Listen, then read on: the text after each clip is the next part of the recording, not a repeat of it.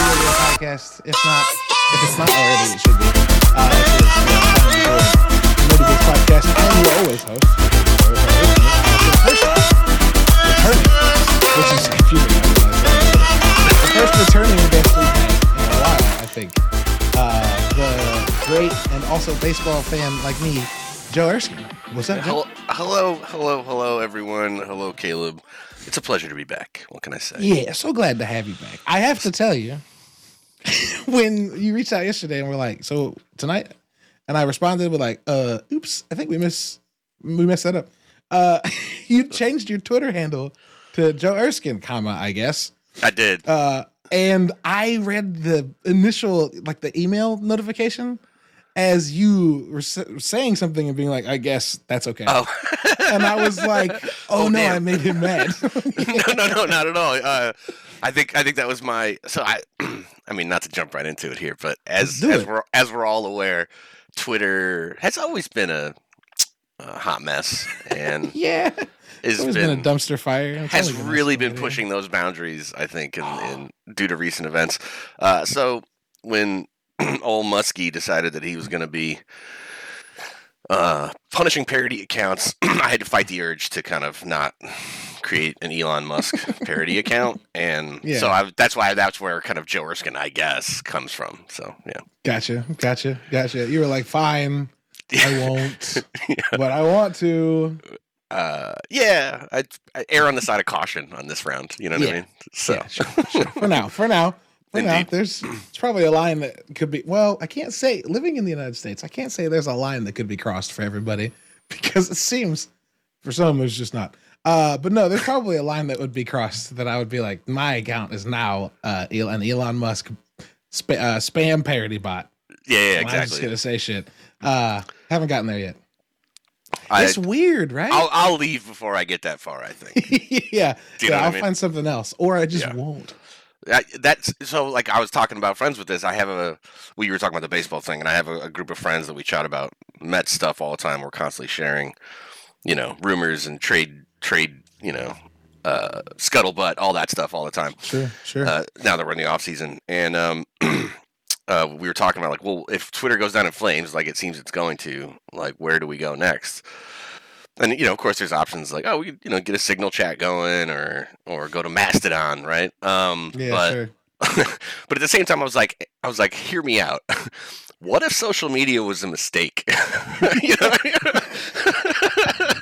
what I mean? Like maybe this experiment has like truly failed, and we should all just like go back to like group calls and just move on from this bullshit. You know what I mean? Like one less distraction. Fine with that. I'm just gonna put it out there. You know what I mean? So everybody should do what they feel is best. But it's definitely been a thing that I'm considering. So I don't know what it would take for people at large to realize that, but it does absolutely feel like it's easier to point out, like, hey, this has kind of always sucked. Yeah, what we put up with it, and now. It sucks to put up with it. So what if we didn't? Like we just opted out, right? What if we just went back? Like Discord exists. There's no algorithm in that. Exactly. It's just group chat and video call there. You could have a specific and very, very like exclusionary echo chamber instead of one where you can tweet at Ryan Reynolds about Deadpool 3. You know what I mean? Yeah, just saying. Exactly. Exactly. If it's a true echo chamber, no one can hear your bullshit. That's right. And you can self-contain your bullshit. Great. Back just like the old days when everybody was, secretly racist instead of openly racist. You know what I mean? You didn't have to say it in a place so. Oh man. Anyway, it's great. Well, I have a question for you, please. And it may put out. So the question is going to determine whether or not we can remain friends. Okay. And I apologize for that, but I guess it's in your hands. The stakes are set. Okay. If my team does go after and obtain Jacob deGrom, can we still be friends? Yes, we can. Okay. And I'll tell you why. And so I guess for the listener, I'm sure your listeners know that you're a Cardinals fan. I am a Met fan. I would hope so. I think the ship, any self realizing Mets fan has to understand that he's already opted into free agency. Like, it's not like they were going to seal him up like they did Diaz, for instance, the best closer in baseball, who will remain with the Mets for the next 5 years to the tune of about $103 million. I will be sad if DeGrom left. He is arguably the best pitcher on paper in the major leagues. He has not been the best pitcher in action. Certainly not this past season or the season before that due to injury, but also like my guy kind of gave up to the biggest starts of the season. I'm not saying that doesn't garner goodwill. I will miss him. He is the GOAT for a reason. But no, yeah, there's rumors of the Rangers, there's rumors of the Cardinals, there's rumors, the Yankee Met discourse lately has been fraught, let's say. Sure. As like the general consensus is that Judge will come to the Mets and DeGrom will go to the Yankees, and I don't know. We'll see about that. I don't think any of that will happen, but there's also talk. I think if y'all got fucking Judge, oof. Yeah. Fucking oof. Either way, I'm not worried about the price tag so much, only because Steve Cohen is the richest man in baseball and can afford all of that if he wants to.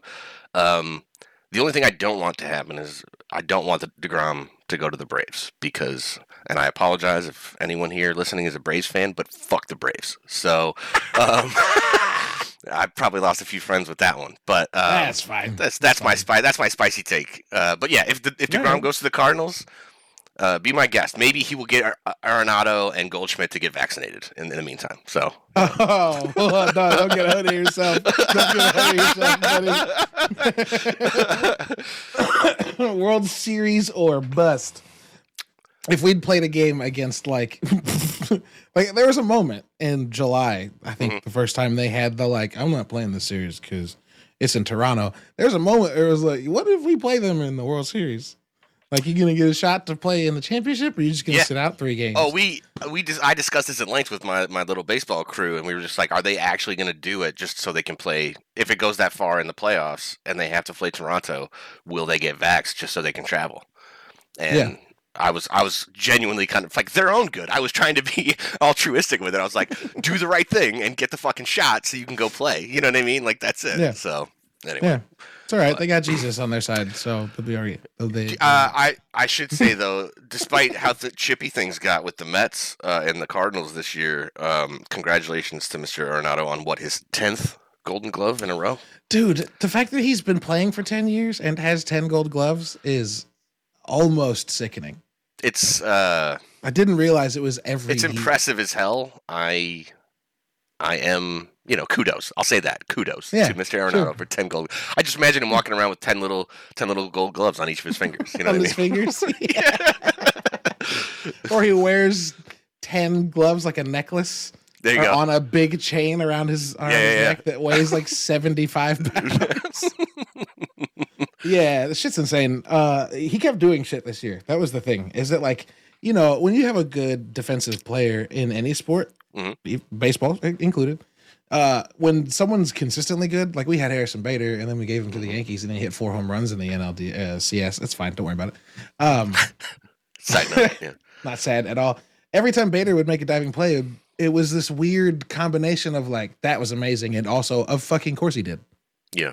And Arenado is like that to the nth degree. Like every third game, even our color commentator would be like, "It's just being Arenado," and I'm like, "Yeah, that's weird though."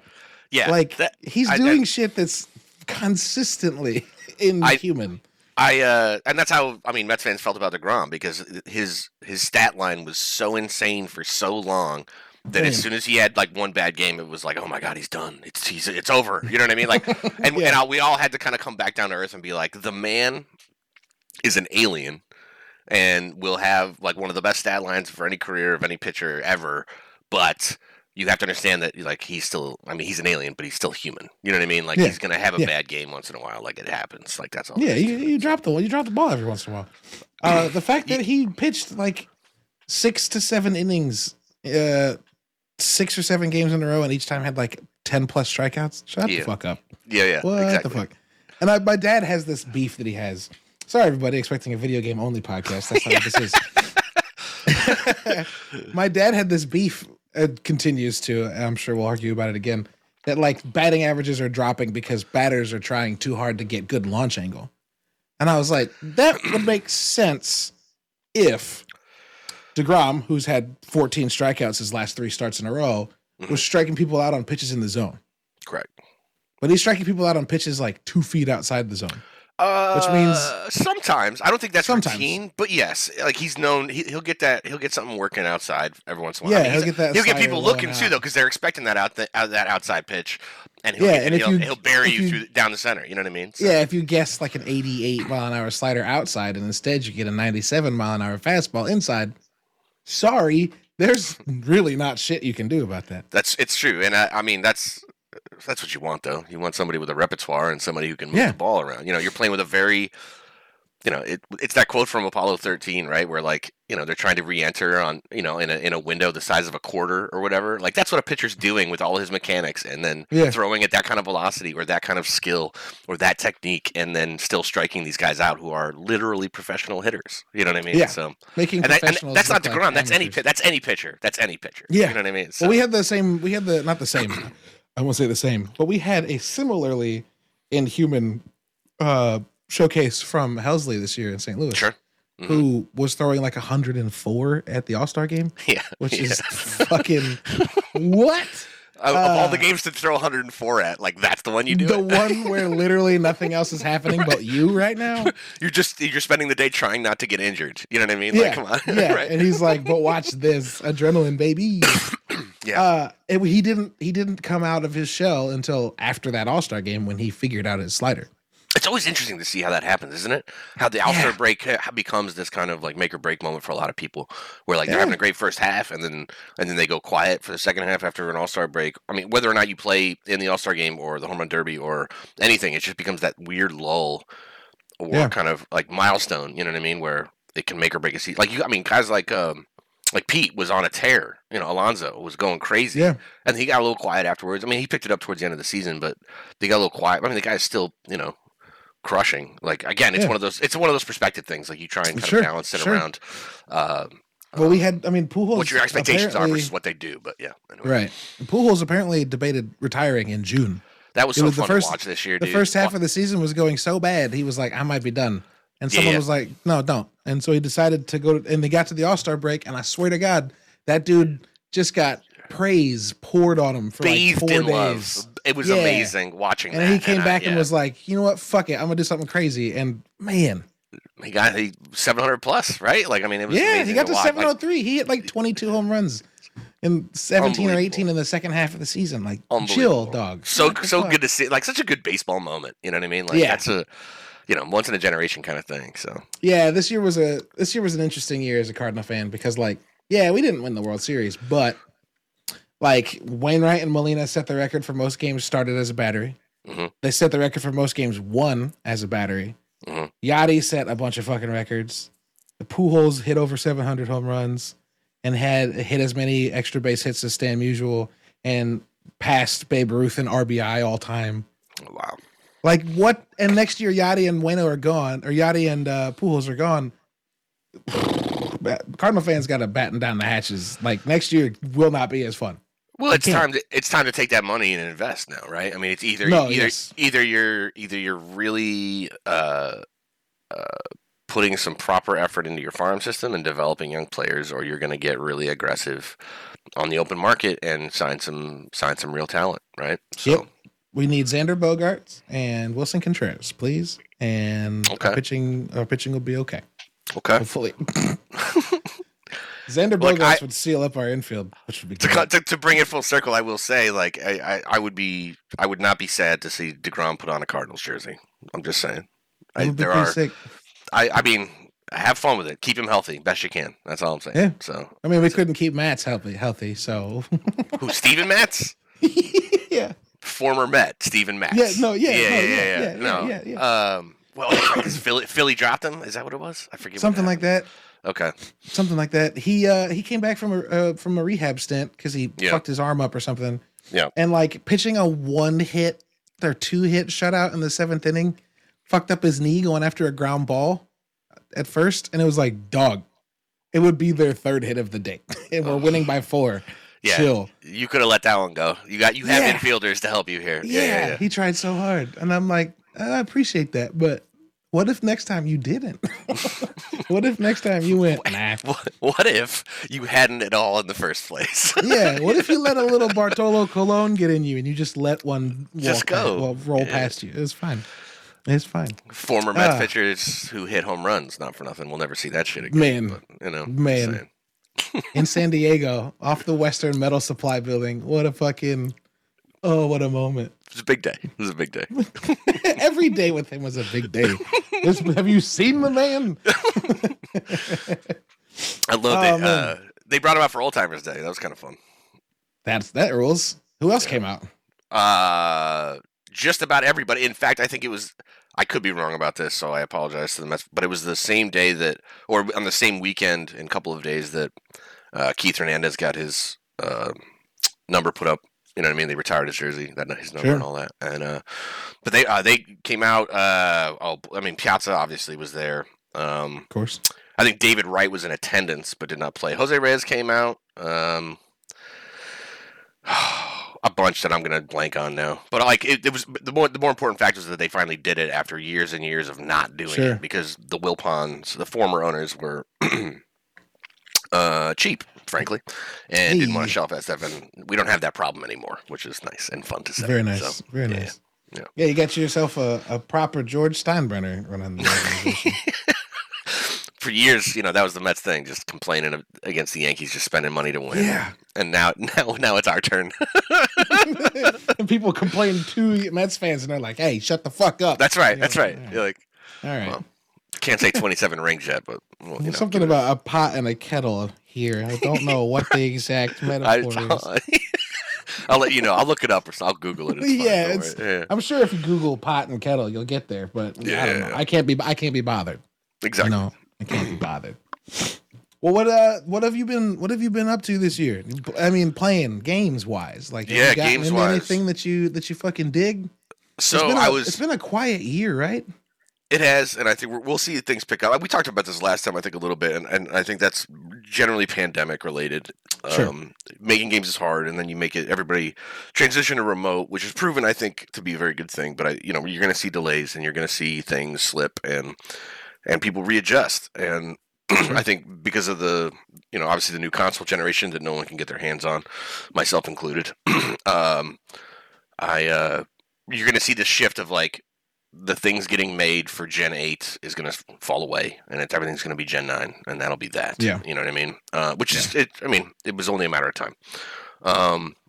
I was trying to pre-order and queue up God of War Ragnarok earlier this evening, but PlayStation Store didn't want to take my money, and I'm not knocking Sony because I work closely with Sony, but it is frustrating when I'm trying to get that game to go. Sure. I would like to get that ready to go. The thing I've been playing the most lately is Marvel Snap, and I am not a mobile guy, but Marvel Snap is extremely solid. Dog, I'm so happy I finally have someone to talk about this with. So I don't like mobile card games. I'll play some mobile games. It's fine. I played Hearthstone for like a week, and then a buddy at one of my former jobs kicked my ass with 3 different decks. And I uninstalled the game. I don't play mobile card games. I took my ball and I went home. Yeah, I went home. Yeah, no, fuck that. He beat me with like a Murloc deck, and I was like, fuck this. He's killing me with like 1 power level cards. Yeah. So yeah, I saw like 3 ads or 4 ads in one little session on Twitter, and I was like, okay. And then I think I looked into it and found out that it was a previous Hearthstone director and other people, and that like they've been playtesting it for months. And I was like, okay, I'll give it a shot. And oops, it's real good. It's real. What's your collection level? I want to find out. You want to do a little stat comparison? Let's do it. I wish there was a stat page, honestly. Well, I'll say this. Did I throw down a secondary $10 for the new season pass last night? Yes, I did. Yeah. Of course I did. You know why? Because I was like, maybe it won't be as interesting. And then I saw it was Black Panther, and I was like, oops, Yep, Yeah. doing it. Yeah, exactly. I mean, imagine the timing of that. It's almost like there's a new movie coming out. You know what I mean? Yeah, it's not like they Wild. plan these things. I don't Who know. does that? Who does that? Collection level is 613. Damn. Okay. How long you been playing? I mean, I think I picked this up like the day or two after it came out. Okay. I've only had it for like a week and a half. Oh, okay. Yeah, I mean, which actually is gonna look really bad for me. I'm a 317. Okay, that's not I think you're just dipping into the second pool of cards. Yeah, just in the pool 2. Yeah. Pool 3 is like 480 or something like that. Right around 5, I want to say. Yeah, I just started kind of messing with that, but yes. Pool 2. So I guess for people who don't know what the fuck we're talking about, Marvel Snap is this card battling game that just came out from the same guy that made Hearthstone. From the guy that made Hearthstone. Brody, I don't know how you say his name, but the dev team is Second Dinner, right? That's correct. It's been out since early October. It's been in beta or alpha for obviously months before that. You have 12 card decks, which is small as fuck. Like most games are way bigger decks. 12 card decks, which are small and mobile. And then you play on a field of 3 positions, 4 cards per position. You're not taking down enemy health. You're not taking down opponent health. You are accumulating score at each location. And I guess the last fun bit of information is the locations reveal left to right, turn 1, turn 2, and turn 3 in a 6-turn game. And it's best take 2 out of 3 locations to win, right? There you go. Or highest score, and that happens to me more often than not. Not more often than not, just more often than I would think. But there's a reason for that. My meta approach is different, I think. Fair. I was mad. I shouldn't say I'm mad, but I was disappointed that Polygon spoiled my double dino deck. I came up with it a couple days before they published that article, and I feel like I was like the only one playing the double dino deck. And wait, how are you playing a double dino deck? So the Moon Girl. So Double Dinosaur only works. It starts with a 3 base power, and you get the +2 power per card in your hand. Yeah. Moon Girl will double your hand up to 7, right? Oh. So if I get an initial draw of Moon Girl, who's a 4 cost, basically the last 3 turns are Moon Girl, Double Dinosaur, because I've doubled it. You know, because when they double the hand size, it's the cards that already exist. So you basically double up the existing cards in your hand. Sure. So if you have a dino in your hand and you play a Moon Girl, now you have 2 dinos and extra cards. Yes. Okay. I'm already seeing some interesting stuff with Arnim Zola and Black Panther, which is the new card this season. So I don't have a Zola yet. I haven't played Black Panther yet. Zola's I think is pool 3. Black Panther you should have gotten immediately. I have Black Panther. I haven't played with him. Right. I saw someone beat me handily by and I just got, what is his name? Hood? No, Cloak. The move guy? The one who lets you move people to his location. Yeah, Cloak. Yep. Yeah, so pair that with Dagger, dude. I have a move deck as well, and that's a good combo. My deck is move right now, and it's move because pool 2 is all those movement cards. Yeah. And so I've just been getting shit that's like, oh my god. So I got. If you can bounce Vulture around a few times, you'll have some fun with it. Yeah. That's a good one. I had a game that was like it was Kunlun, so double on reveal abilities, and I threw Iron Fist down, and then I threw, Vulture down, moved him over and got him to 13, and then I played Cloak on Kunlun, which means you can move people here this turn. So I moved him. And then got that to 18, and then I played my last round. I played Heimdall on Kunlun. The full shift. Yeah, exactly. So it moved him another, so we got 10 more. So he was a 28 power card at the end of the game. And I won that location with him alone. Yeah, it rules. It's really good. It's super quick, and it's a proper deck builder. It scratches the itches of the collection stuff. You cannot spend money. I don't know how you don't, at least for the season pass. If you pay for the season pass, you can what I found is most efficient, not efficient, but this is going to be a hell of a pace for them to keep up, though. I'm not sure I'm going to be down to keep was it like a month per season or something? I feel like it goes quick, and I feel like it's going to go in such a way, I'm not sure I'm going to, $10 a month for a game not unheard of. But that's substantial content, and I'm just kind of curious to see if they can sustain that.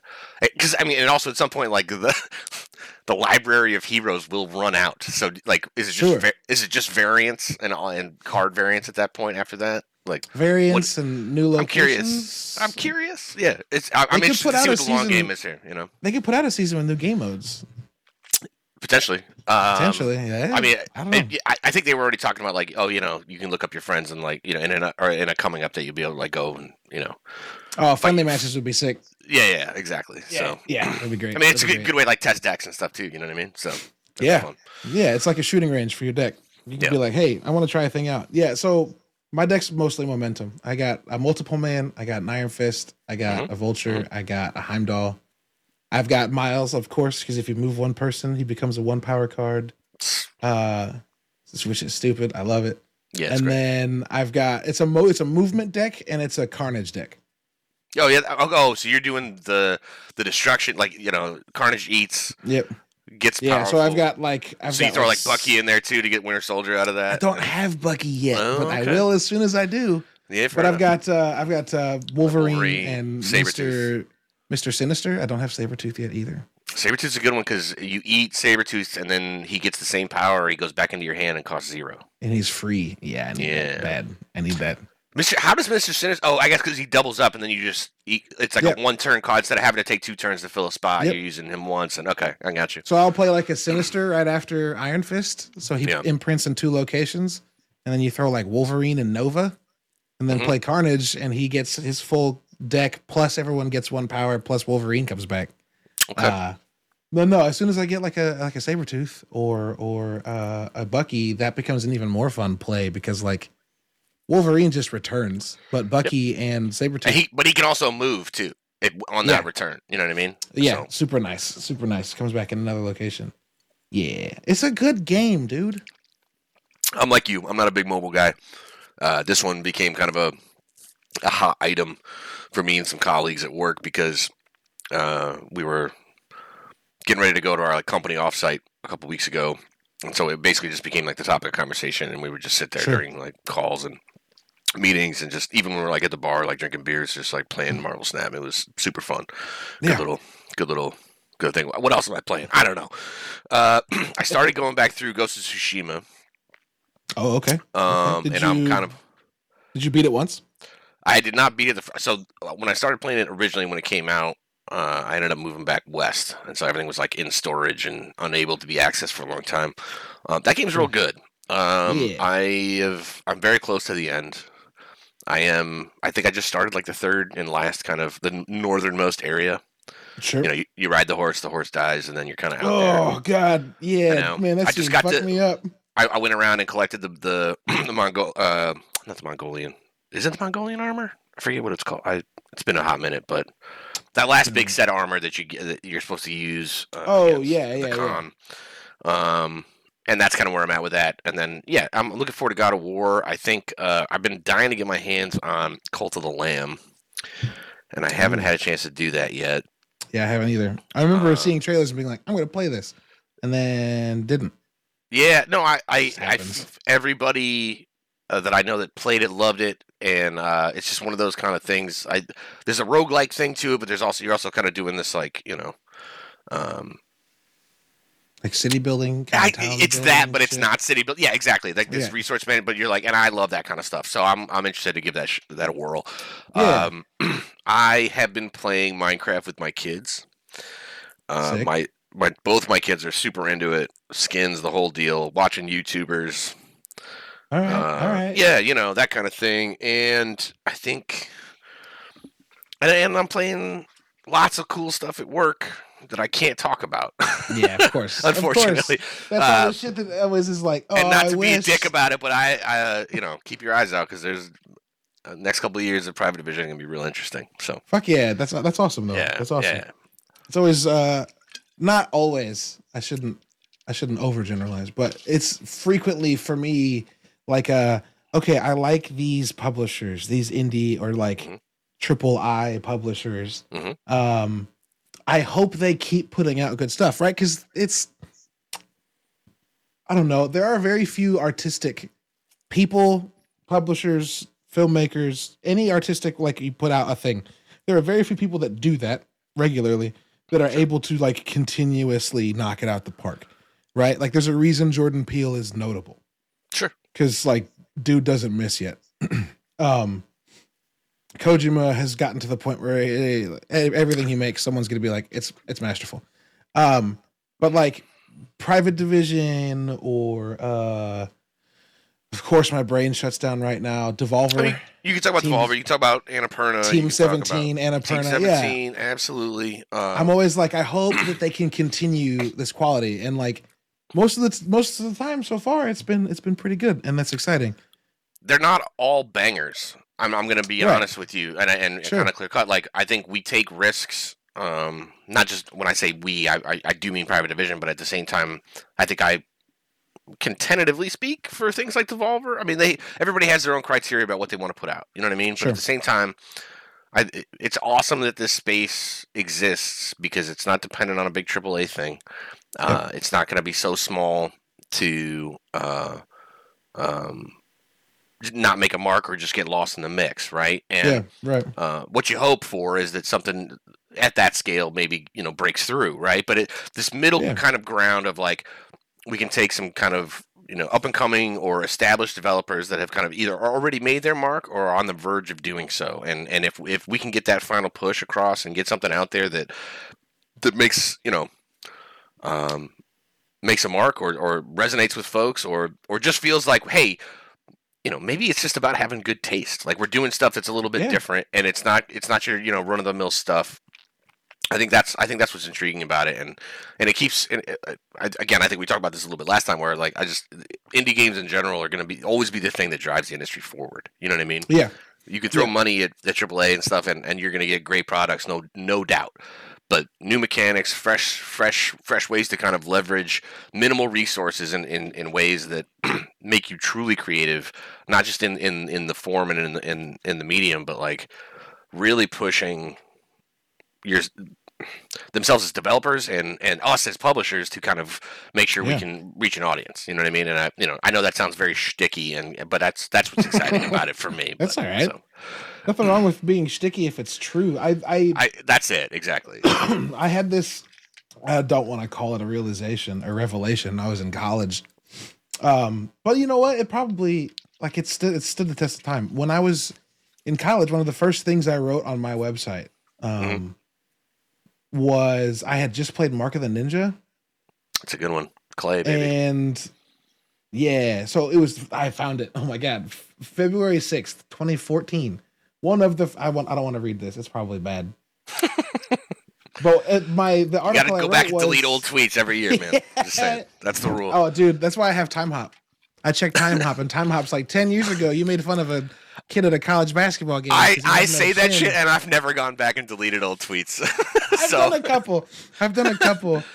I probably should. I've deleted a couple. I made fun of a kid and said he looked like Earthworm Jim, and I was like, "That's mean." Yeah. So I deleted it. Also, I had a really dumb dad level joke about women and driving that was years old. That I was like, 18-year-old me doesn't need to post that shit. Yeah. That's really funny. There's a great. I forget. It's one of the Beastie Boys, and I think. I don't know if you ever listened to the audiobook of their memoirs, like the Beastie Boys audiobook. Get it?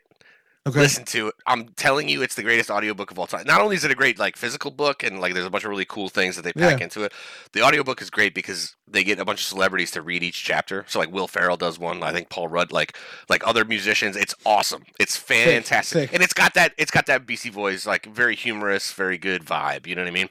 Yeah. But it wasn't Mike D. I think it was Ad Rock who turned around and said, it's like, yeah, we did, some really dumb bro frat boy bullshit. And then we changed because ultimately, I would much rather be a hypocrite than change to some fucking dumbass shit. Do you know what I mean? That I have to carry with me forever. You know what I mean? And I was like, oh, that's how I feel about, old tweets most of the time. You know what I mean? Sure. Fuck yeah. No, dude, in 2014, I wrote a thing that said why indie games are saving the industry. That was the title. Mm-hmm. And I frequently think about that. I'm like, damn, fucking 8 years ago. So 22-year-old me like saw something and was like, yo, it's indie games. And that's been one of the most tried and true observations I think I've made, that like, yeah, there's a lot of like good and big AAA stuff, right? But Sure. by and large, those things emulate changes that are seen in smaller scale games, because those are the games that are allowed to take the risks, right? Like Exactly. That's exactly right. It's the breakthrough stuff that gets the polish and the extra kind of resources kind of thrown at it when it becomes a proven thing a little bit. And I think we might be drinking our own Kool-Aid a bit. You know what I mean? Like I was anticipating Modern Warfare 2 to come out and not really do much. And apparently it's the most successful Modern Warfare they've ever had. And I was like, well, that's a surprise, frankly, because look, we all know the audience is there to a certain extent, but I was kind of wondering or starting to feel like maybe some of these franchises are moving, or the audience is moving away from it to a certain degree. And I guess I was completely proven wrong. You know what I mean? And well, I think Call of Duty is an interesting case, right? Because numbers of those games have been dropping.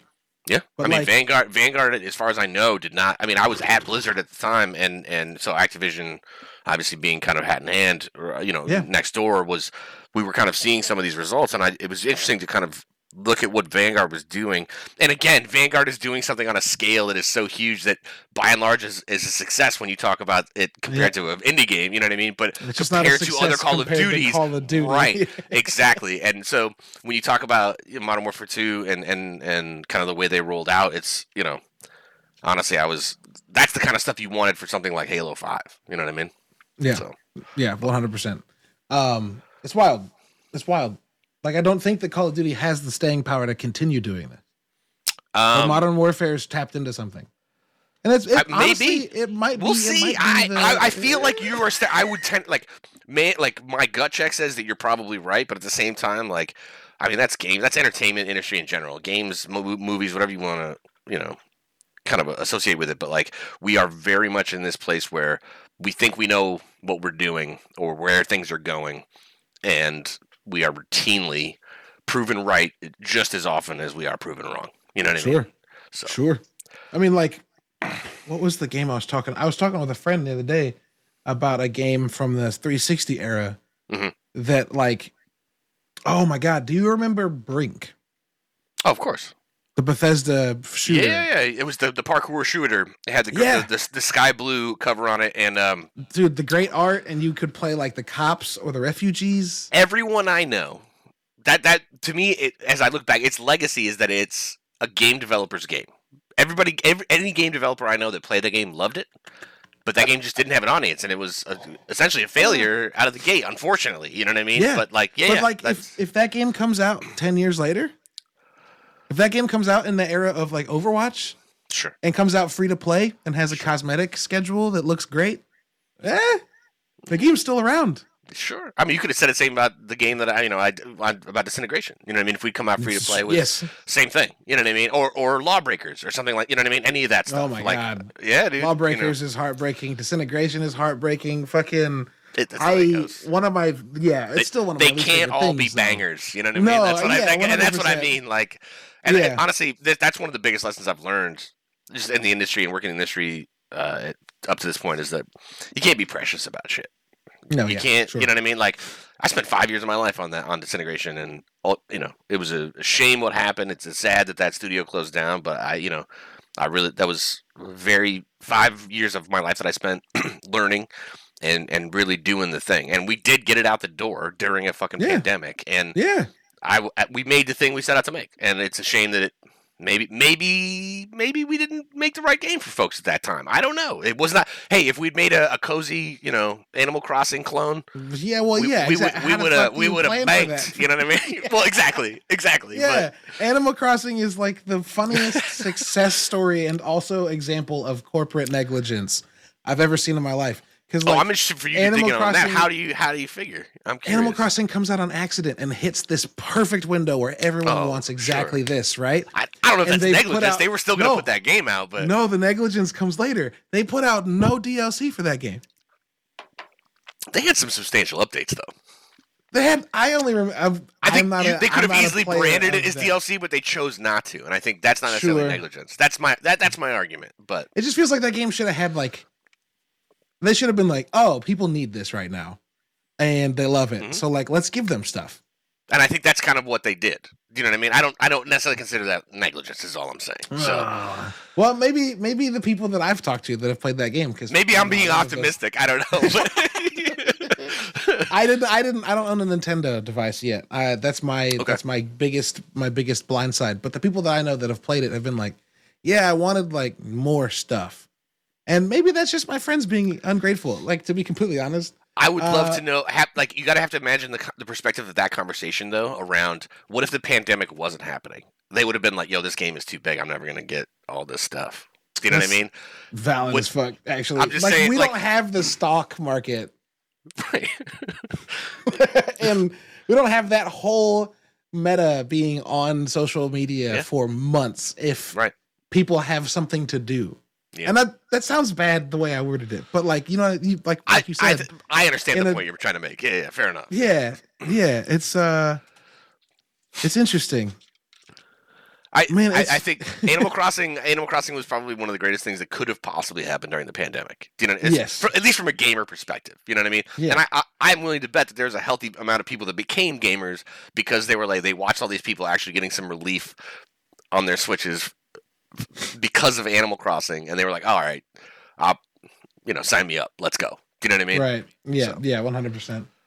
Yeah. It looks like Happy Home Designer. Nope. I just looked it up. It's been one whole year since the Happy Home Paradise DLC dropped for New Horizons. So I guess people are just upset there hasn't been another one. But honestly, even at this point, I'm not sure. Even if I was gobbling up Animal Crossing content, speaking strictly for myself, at this point, I think. Would you go back? No, and I'm probably not going to. And that speaks to my age. That speaks to the way I play. That speaks to a bunch of other factors. 100%. We're in the same boat. Are there people that would? 100%. You know what I mean? There's probably an audience for it. I am going to throw out a wild hypothesis and say they have other things in development right now that are probably eating up their resources, and one of them may or may not be, Zelda 2 for Breath of the Wild 2 essentially. So right. Just saying. Because if that thing it will, I'm sure, but that thing has to land. Do you know what I mean? And they're gonna make sure that it does. Is all I'm saying. Right. So. Right. I'm the same way though. Like I played the shit out of Valhalla, but I played it in a form that meant I kind of stormed through it. I put like 110, 115 hours into it in like a month and a half. Dude, yeah, I can't wait for Assassin's Creed Mirage because they're like not a big open RPG back to like the old games. And I remember playing through like Brotherhood in like 20 hours and being like, It's funny. I just recently had a conversation around Black Flag and I made a very strong case why I think Black Flag is the best Assassin's Creed game. But it's up there. It's the least it's the least Assassin's Creed game of the Assassin's Creed games. But for sure. For sure. I think my standby is Brotherhood. I think Brotherhood is like 2, the one that everyone was like, oh shit. And then they added a Brotherhood of Assassins you could call for help. Was pretty dope. And that was like, a great mechanic. Yeah. That was chasing really good. Chasing a guy and being like, he's going to get away. Left bumper, and then dude just shink. Just comes out of the alleyway, just knocks him out, and then it's like gone. It's fucking fantastic. The fucking I best. completely agree. I like Valhalla a lot. It's just so big. Same with Odyssey, man. They were so big. Because I just come off Red Dead 2 when I booted up Odyssey, and I was like, oh man.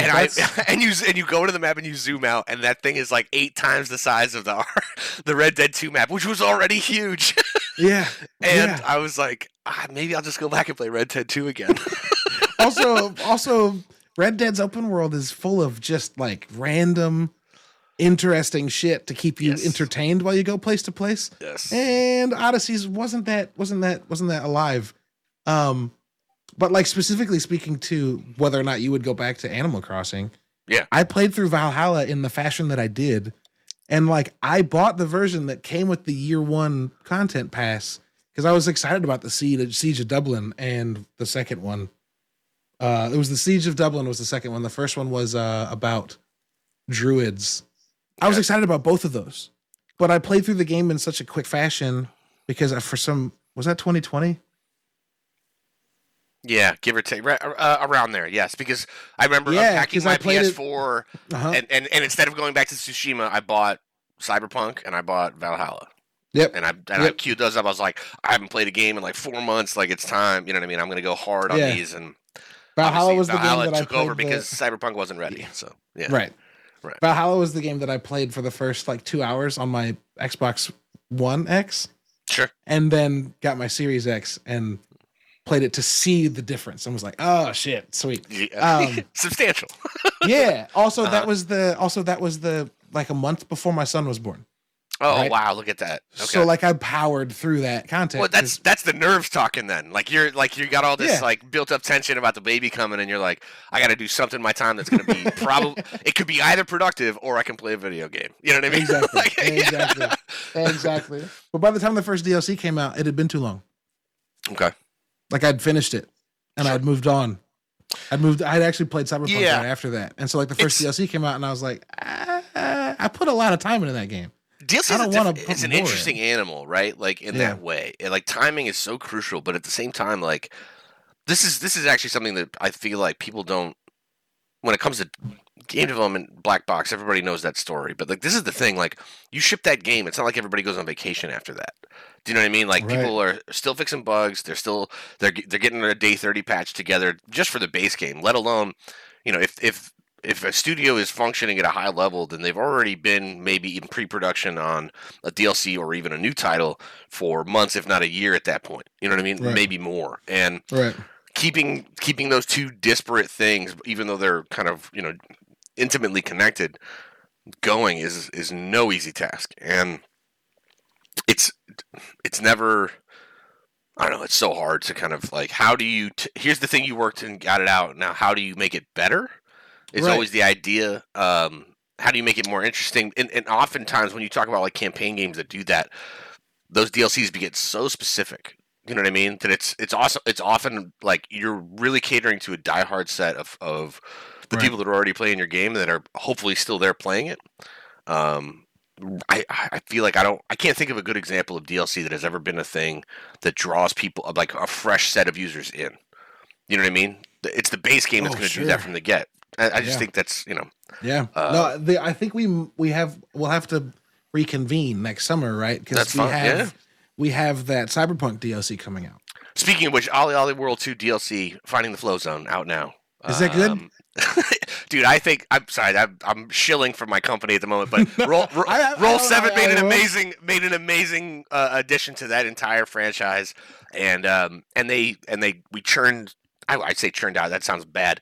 We put out 2 timely DLCs on top of a base game that I don't know. It worked really well, but. I love that game. I think it's one of the best games that Private Division's ever published. Roll 7 crushed it, and Ollie World is awesome. But anyway, the game rules. I saw DLC came out recently, and I was like, oh shit. Oh yeah, like literally last week. You know, it's ready to go. So yeah, that fucking rules. Sorry, I had to do the shill. I had to put the salesman cap on for a second. It had to happen at some point.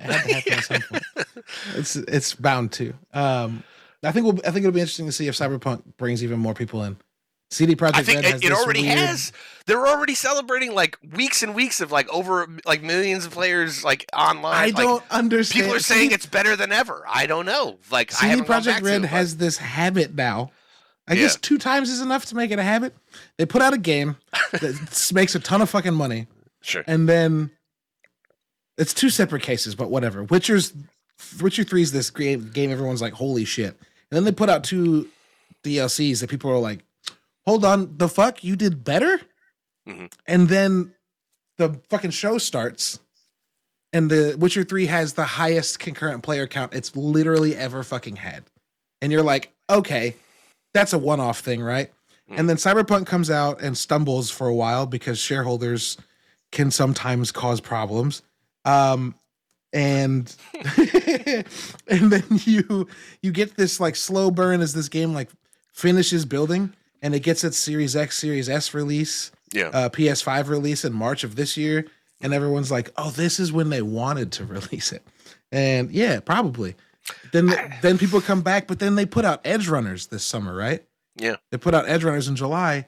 Which I've heard nothing but good things about, by the way. Fuck, that show's so good, dude. I need to go and watch it. I heard really good things. It's so good. They're like 25-minute episodes. You could burn through a couple and be done with it in 4 or 5 days. It rules.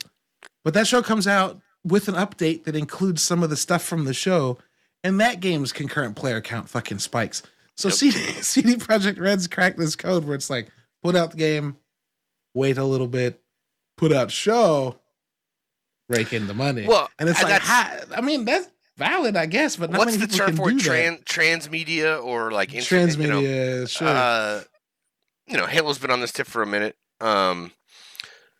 The CD Projekt Red has enough resources to make things like this happen, and I think I mean, Marvel, when Second Dinner gets rights to or the license to go make a Marvel mobile game, what do you do with your marketing? Well, you make sure that the second season starts with Black Panther release of and the Black Panther 2 movie. Do you know what I mean? Like it's that kind of like that's how that works. That's marketing at its finest. Do you know what I mean? That's comms, that's PR, that's all that stuff. I think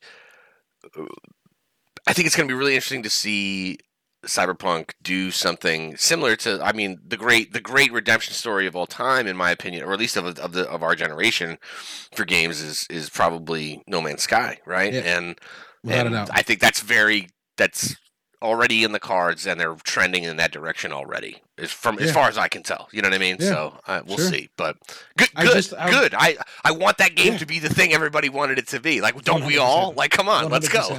100%. I had a conversation with my students yesterday, because we were talking about like what is art, which is a fucking fun conversation. Because eventually it ends up with people being like, kind of whatever you say is art, and it's like, actually, that if you make a thing and go, this is art, that's art. But it ended up, I don't remember how, but I ended up bringing up the Miyamoto quote, right? That a rushed game is forever bad and a delayed game is eventually good. Correct. Or him ostensibly correct. And I feel like there are very rare instances that proves that wrong. That there are many instances that proves that correct. You know? Yeah. I also pointed out after saying that, it hit me like that quote might be in a particular time frame, a time area, right? Or time era. Because like 20 years ago, that quote makes a tremendous amount of sense. Sure. Because stuff's not getting fixed after it comes out. Like this is almost specifically a reference to like Atari's ET, right? Oh, well. That like, oops, like we rushed the thing and that was not an oops, first of all. They knew exactly what they were doing to rush something out to take advantage of something. Yeah, you know what I mean? Sure. No, 100%. Now there's potential that you can fix your mistakes now, and that's as long as you're good, if you have the resources to do it and the talent to make it happen, absolutely. And because a lot of times you make something and if it bombs, then it's like, all right, move on to the next thing. If you're that lucky and you have the chance to go make more mistakes, you know what I mean? Because I hate to break this to everybody, but that's a lot of what game development is just mistakes left and right, and then cleaning up, and then hopefully cobbling together this weird clay statue of misbegotten, pieces that comes out in a sensible state and that people enjoy. I think what you want at the end of the day is to see people have that kind of redemption, right? And that makes for its own great story in the long run. Yeah. This kind of ties back to what we were saying about the new console generation and kind of like how quiet things have been from a major release standpoint. A lot has happened because of the pandemic specifically over the past couple of years that has changed the way that a lot of people and a lot of internal studios or studios internally look at the way they develop games, right? And I'm hoping that this is a sign of change for the good in the sense that it's like, oh, maybe, you know what? Delays, you never plan for it. You always try and stick to just come up with the best schedule you can, and you change that schedule hundreds of times. Hashtag producer. But at the end of the day, what you hope for is that you put something out that is can stand on its own 2 feet, but at the same time that you are willing to kind of nurture and let grow from both a player base, but also from a quality standpoint too. You know what I mean? Sure. And so it's easy to latch onto these very kind of unicorn style stories like Hello Games or CD Projekt Red, but a lot there are so many things that don't ever get that kind of chance. You know what I mean? Yeah. To come back and No, I mean, hopefully we see more of it. We're going to see more and more high quality things come out. I mean we're literally talking on the eve of Ragnarok as it's about to drop, and I mean, by all accounts, already that thing is going to be a masterpiece and give Elden Ring the run for money for Game of the Year, right? So 100%. We'll see what happens. More of that. They were pretty calculated in any delays they made. You're going to look at something like Skull and Bones that has been delayed and been in development. How long? You know what I mean? My hope is that comes out and is a shining diamond and a reason for justifying that many people's a decade of those people's lives to get it out the door. Sure. Do you know what I mean? Yeah. We'll see. Yeah, it's interesting, and I appreciate that there are. I don't want to say it seems like there are more people, because I don't think that crowd was ever small, but recently it feels like there are more and more people that are being vocal about like fully understanding that this is actually good. And what I mean by that is that like I remember back in the day when like something would get delayed, and like even as far back as like a decade ago, when something would get delayed, I would be like, that's a good thing, guys. Like it's okay, because if they didn't delay it, it comes out in a state they don't want it to be in. I don't have to have that conversation as much anymore.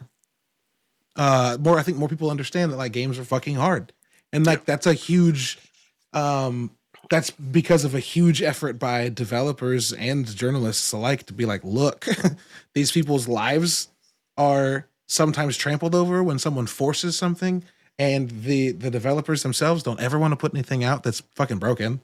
Yeah. So they're going to want to delay, like all of the things that I think that the community of developers has been more open about, or like, I don't know, just said to people that are willing to listen, I think has put, I don't want to say it put game developers in a better place, because there's still assholes all over the place.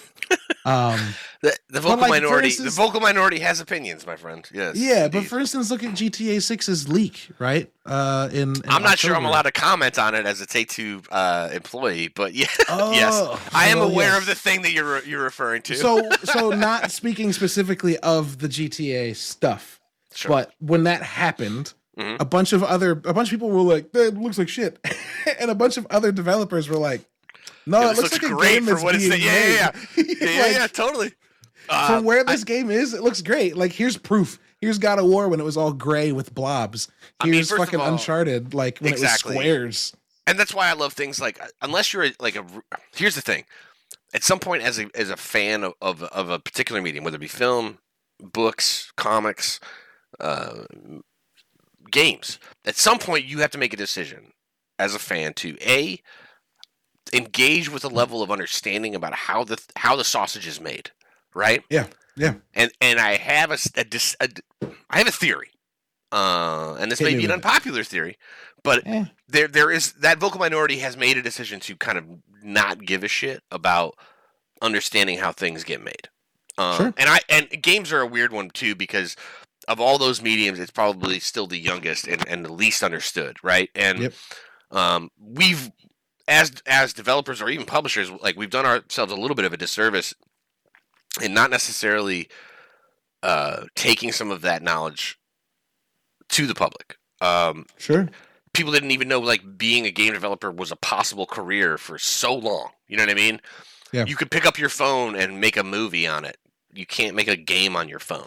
Do you know what I mean? Right. Like, do you know what I mean? I know those are wild generalizations, but like, do you understand what I'm saying? Like, there's a certain accessibility to certain aspects of these others art media than there, and less so for games. And I think it will behoove us to kind of continue to do things like early access and dev blogs and communication around this process that takes just as many people as it does to, at least on a AAA level, to make a movie and 10 times as long. And there's a reason for that. You know what I mean? Yeah. So the more people have an understanding around development, the more understanding they will be about delays, and the more understanding they will be about bugs or levels of quality across any tier of game that you can think of. You know what I mean? And that's only going to serve to create a better audience, a better developer audience relationship, and hopefully from a publishing standpoint, like,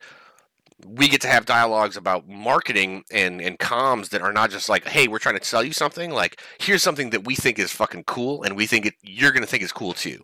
And when we agree, then it's not even at that point. It's not even about an exchange of product and currency. It's more about like, yo, we can just all be super excited and happy about this fucking cool thing that got made. Yeah. Do you know what I mean? Exactly. And that's the ideal, like that's the Elysium version of that relationship. But I don't know. That's what I'm hoping for anyway. You know? Yeah, sure, 100%. I mean, we have the examples of Hades, right? Sure. Where they put that game in early access, the community comes around it and helps make it into what it is, and then it comes Physical out. Copies published by Private Division, by the way, so you can pick yours up I didn't at even any. know that. Yeah, sure. I didn't know that. I gotta go find one.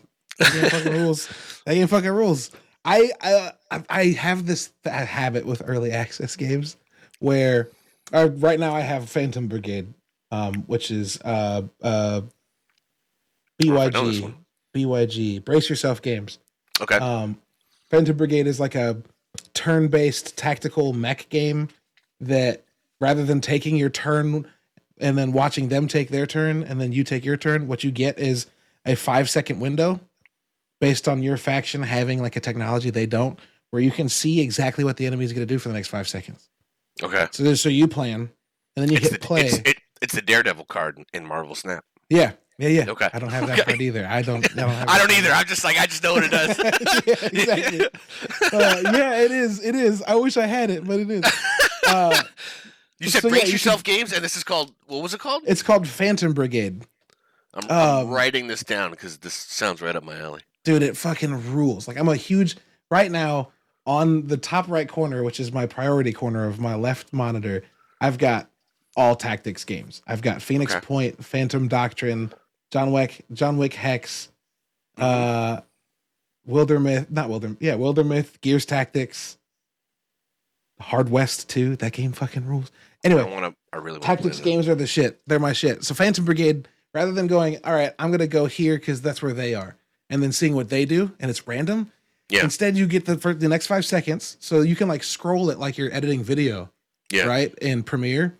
And you can see what they're doing. Oh, like a scrub. Yeah, fair enough. You can scrub it. Yeah, that's why I said scroll. You can scrub it. And then you plan your actions, then you hit go and you watch everything happen in real time. And then after the 5 seconds is up, it goes into the next turn. And then you see what their next 5 seconds are. And then you plan yours. So you get this like dramatically fluctuating like super motion-based conflict. Right, it's not real time, it's phantom time or whatever their gimmick is, but that's sounds really dope. But you then know what I mean? Part one of the updates they put out recently, now there's full match replay. So you can finish a mission in the campaign and then go back and watch the whole thing in real time. Holy shit. And like you can't do that with XCOM, right? If you put that in real time, it's the camera dynamic in the replay. Can you can control it. It's a dynamic. That's okay. And you can like speed up and slow down playback, so you can make these fucking dog. Shout out to EA Sports for setting that trend way back in the day. Yep. But yeah. Anyway. Yeah, dude. Yeah. That's awesome. That's really dope. That sounds pretty fucking good. I gotta tell you. Oh man. All right. I had one. I won't get into it too much, but I had one match where like I had a mech with a shotgun and a shield. So I was like, fuck it, he'll get close and then just blow out your legs. Which is a thing, right? Front facing damage is like chest and core. Rear facing damage takes out legs, and then left or right can take out the arms. I played BattleTech back in the day. I know. Yeah, exactly. You get it. You can damage mechs in a purposeful way so you get good scrap. Mm-hmm. He got his fucking shotgun arm blown off. Oh boy. And I was like, I need all of my mechs for this fight. And then I remembered that I had also put jump jets on him so he could dash. Sure. Because I was like dashing, shotgun, shield up. He got his arm blown off. And I was like, fuck. And then I realized like the sawed-off shield, got sawed off. Yeah. Exactly. Yeah. I mean, I should have seen Sorry. No, it's fine. It's fine. Hey, you're in the right place for dad jokes, baby. Fair enough. So I realized he has jump jets, and in Phantom Brigade, you can, as an action, drop into the timeline a block with the shield, and then you can aim where he's blocking. So I could like aim at a character and they'll always block that character for the next 3 seconds. And so you can like time that when they're attacking. Yeah, exactly. You can bait it, but also use it to your advantage. I understand what you're saying. Yeah, so the thought process is you use it to time when you're blocking when they're attacking you. The game's physics based in a way because when you cross paths, it shows a little explosion. So I was like, what happens?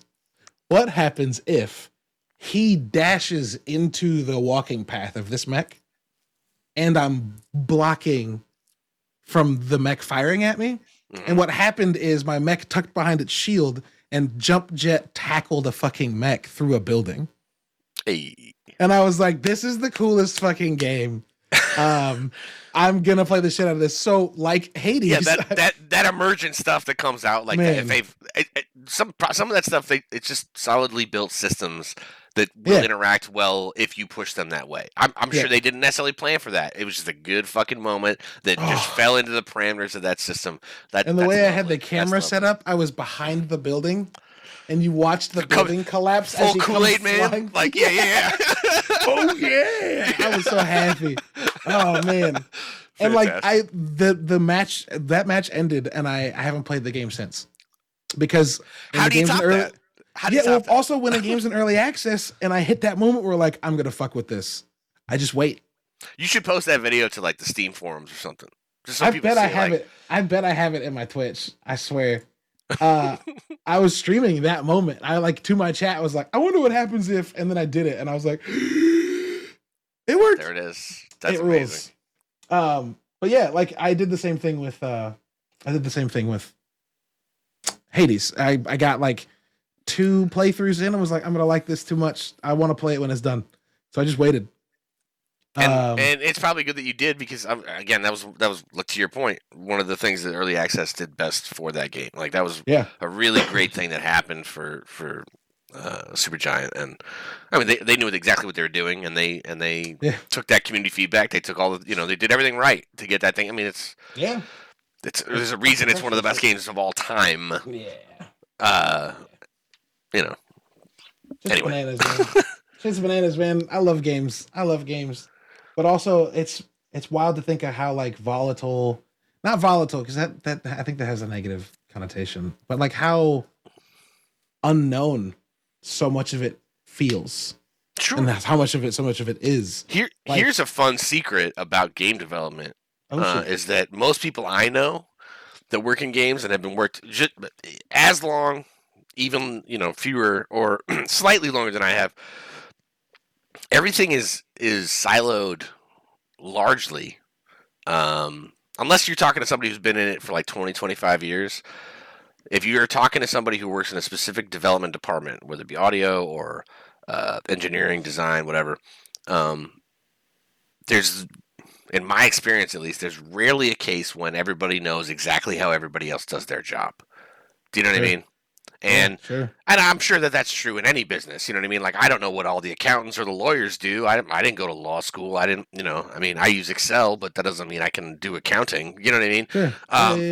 But my point is that, like, when it comes to game dev, like, it's not just black box to the public. There's a lot of black box shit, you know what I mean, internally, too. You know what I mean? And so I think that's actually one of the things I like the most about being a producer is that I get to kind of dip my toes into all aspects, both from a dev side, but now at publishing, it's way more zoomed out. You know what I mean? But yeah, sure. I had a more holistic view. It wasn't super detailed, and I only continued to grow my knowledge. As far as the nitty gritty and the day to day and the kind of nuts and bolts of it. But yeah, it's. I don't know. If we knew how to make it more understood to the public, I think we would have by now. Sure, yeah. But it will get better. It will get better. So. Yeah, that was definitely an argument that I heard right around the industry responding to GTA and being like, look at our game in development. People were like, why isn't this more of a thing? And I caught myself immediately being like, yo, if they thought they could, they would. But there's definitely like I don't want to let people see a thing before it's out. So like, I'm not going to talk about it. And then once it's out, they usually can't. They're under NDA. Yeah. They're not allowed to show anything, Right. So My encouragement would be find studios that you like, find established studios, and go back or I would say go on Twitter, but nobody should be on Twitter these days. But there are cool things that they're like I think it's like blockout, like it's this month or it was last month. Designers will do like just show blockout levels. They're all just gray box. Just like people from Naughty Dog are doing it. People I've worked with have done it. There are awesome designers out there showing you how these things come together. Yeah, and there's a good, and that's the best way to start understanding. Like, oh wow, like you guys figure out. It's like drafting or anything else. It's like, oh, if I'm a sketch artist, I'm going to draw the circle for the head first. I'm not drawing all the details first. You know what I mean? There are people like Kim Jong-gi, rest in peace, who could just do that off the fly. But in traditional game design, you fail fast. Hopefully. Yeah. You take a bunch of risks. You try to prototype stuff out. It's not working. You throw it away and you start fresh and you go figure it out. You know what I mean? It's not nothing comes out fully formed from the gate. You know what I mean? Yeah. And the more people understand that, the better the interaction is going to become between fans and developers and publishers. And hopefully, at the end of the day, what we have is, what's been really cool at Private Division actually. And I maybe I can speak to this, maybe not. Maybe I'm getting myself in trouble. But what we've seen with the Kerbal Space Program community is honestly one of the healthiest, most like positive communities I've ever seen for any game anywhere. You know what I mean? And I'm not even actively involved in that production or any of that stuff, but I am constantly hearing amazing things about an established player base that has come across and kind of weathered some interesting trials around Take-Two's acquisition of KSP, but how the player base continues to have like this amazing kind of relationship with the developer and just the idea behind this spaceship game that you build and you launch and everything, you know what I mean? And it's really, really cool. And I don't want to speak too much to it because again, it's not something that I work on regularly, but those things are possible. Like having a good relationship between developers and gamers, that doesn't have to be this constant combat. Like you saw horrible things happening with Sony Santa Monica and God of War Ragnarok beforehand. Like people, like literally developers coming out having to be like, please stop threatening our lives. Please stop making us miserable because you're unhappy about the fact that you're not getting the thing you want on time. Like there's better ways to do this shit. And I'm not saying that those developers weren't justified in saying those things. They absolutely were. Fans have, as a fan, as a gamer, and knowing how the sausage is made, like at no point am I ever going to turn around and be like, give me the thing I want because I want it now. Like no, I'm lucky to get any of this at all, and and me handing them money to buy the product is an exchange that I am absolutely opting into. Yeah. If there's something that you're not happy about, then take your money elsewhere, and that's it. Do you know what I mean? Like. Yeah, I don't need your shitty opinions. Yeah. You know what I mean? Yeah. About something that you don't understand. You know what I mean? And that's all there is to it. And I'm not, that sounds super demeaning, and I really don't mean it that way. Like, I'm sure I've had some hot takes about movies. Do I understand how movies are made? Not to the degree that I probably should to comment intelligently, but I still do. Sure. Do you know what I mean? But like, yeah, sure. No, so. I frequently catch like people saying things and I'm like, first of all, to that point, to your points there, like why do you think saying that why? Well, like my brain breaks in the middle of trying to figure out like what did you hope to accomplish? How does that make you feel? If that made you feel good, why? Like can we talk about this? Are you okay? Like it's so strange. It's so strange. And not to go completely full circle, but I'll bring it back to kind of something I think I don't know if we were talking about it in the B-roll or once we started, but maybe social media was a mistake. That's all I'm saying. and here we are. Yeah, valid and full circle, 100%. Like, yeah, maybe we shouldn't be able to share our shitty opinions in a public place. Maybe we should have to live with those by ourselves. That's it. Or do something appropriate like therapy or talking to a professional and in an earnest and genuine approach to learn more about the thing that I'm enthusiastic about. Yeah. You know what I mean? Precisely. And that's it. Precisely. So yeah, man. I love seeing people be patient. I love seeing people like understand how the sausage is made more because I think it makes them more compassionate. I agree, but I will also say that I understand, and not to play devil's advocate here, but I also understand, like understand how certain sausage is made, and about the things that I really like and enjoy and Yeah. treat as a hobby, but also now as a career. I sometimes ignorance is bliss. No, 100%. Do you know what I mean? 100%. So I get it. I do get it to a certain degree, but I don't think, like, if you've chosen ignorance, I think you lose the right to have spicy takes. Yeah. Does that make sense? Yeah. Yeah. If you're willing to, or at least to a degree, I don't know if there's a spectrum on that, but I feel like, or to a degree, surely, do you know what I mean? Surely there's a spectrum, but yeah, I think if you have the mindset to be like, I don't care to know that much detail about how it's made, then you should have the self-awareness to go. Then you have to live with your own opinion, and you're not. And allowed to therefore, I'm not going to be an asshole. If you've done your due diligence, and like, here's the thing. Until anyone is has gone out of their way to like actually try to make something. I don't care if it's a finger paint picture with your kids, or a hypercut video of your vacation that you want to show to your relatives instead of old projection slides. I think until you understand what it takes to do a long form thing creatively, ultimately, This is the trick of entertainment, though, because all these people put themselves through the ringer for years to put a thing out that they hope people will like. Sure. At the end of the day, I hope they made it for themselves and that they like it. You know what I mean? Yep. But ultimately, we have to make sure that other people like it. You put it out the door; it belongs to them now, and that's the shitty exchange that happens with creativity and in the entertainment business. But at the end of the day, like, unless you've gone out of your way to make something creative on your own, and understand what failure means, and understand what trial and error means, and both what success can feel like and taste like, and see, and not just from an Instagram sort of standpoint, but also from like, I actually learned something, and now I still have the strength, the desire, and the wherewithal to go back and do it better again. Then I think maybe. Keep your opinions to yourself, until that's happened. That's all. That's how I feel about it. Like, I knew exactly what you meant.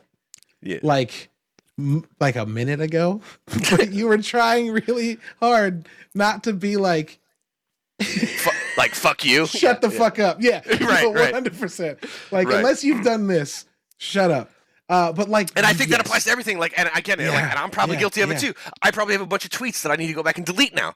But I ultimately feel that, like, if you do not have a compassion, and here's my honest, like, heavy take about it. There's a human element to all of this, and if you can't treat other people like they're fucking human beings, then you don't deserve a right or a platform to espouse your bullshit views.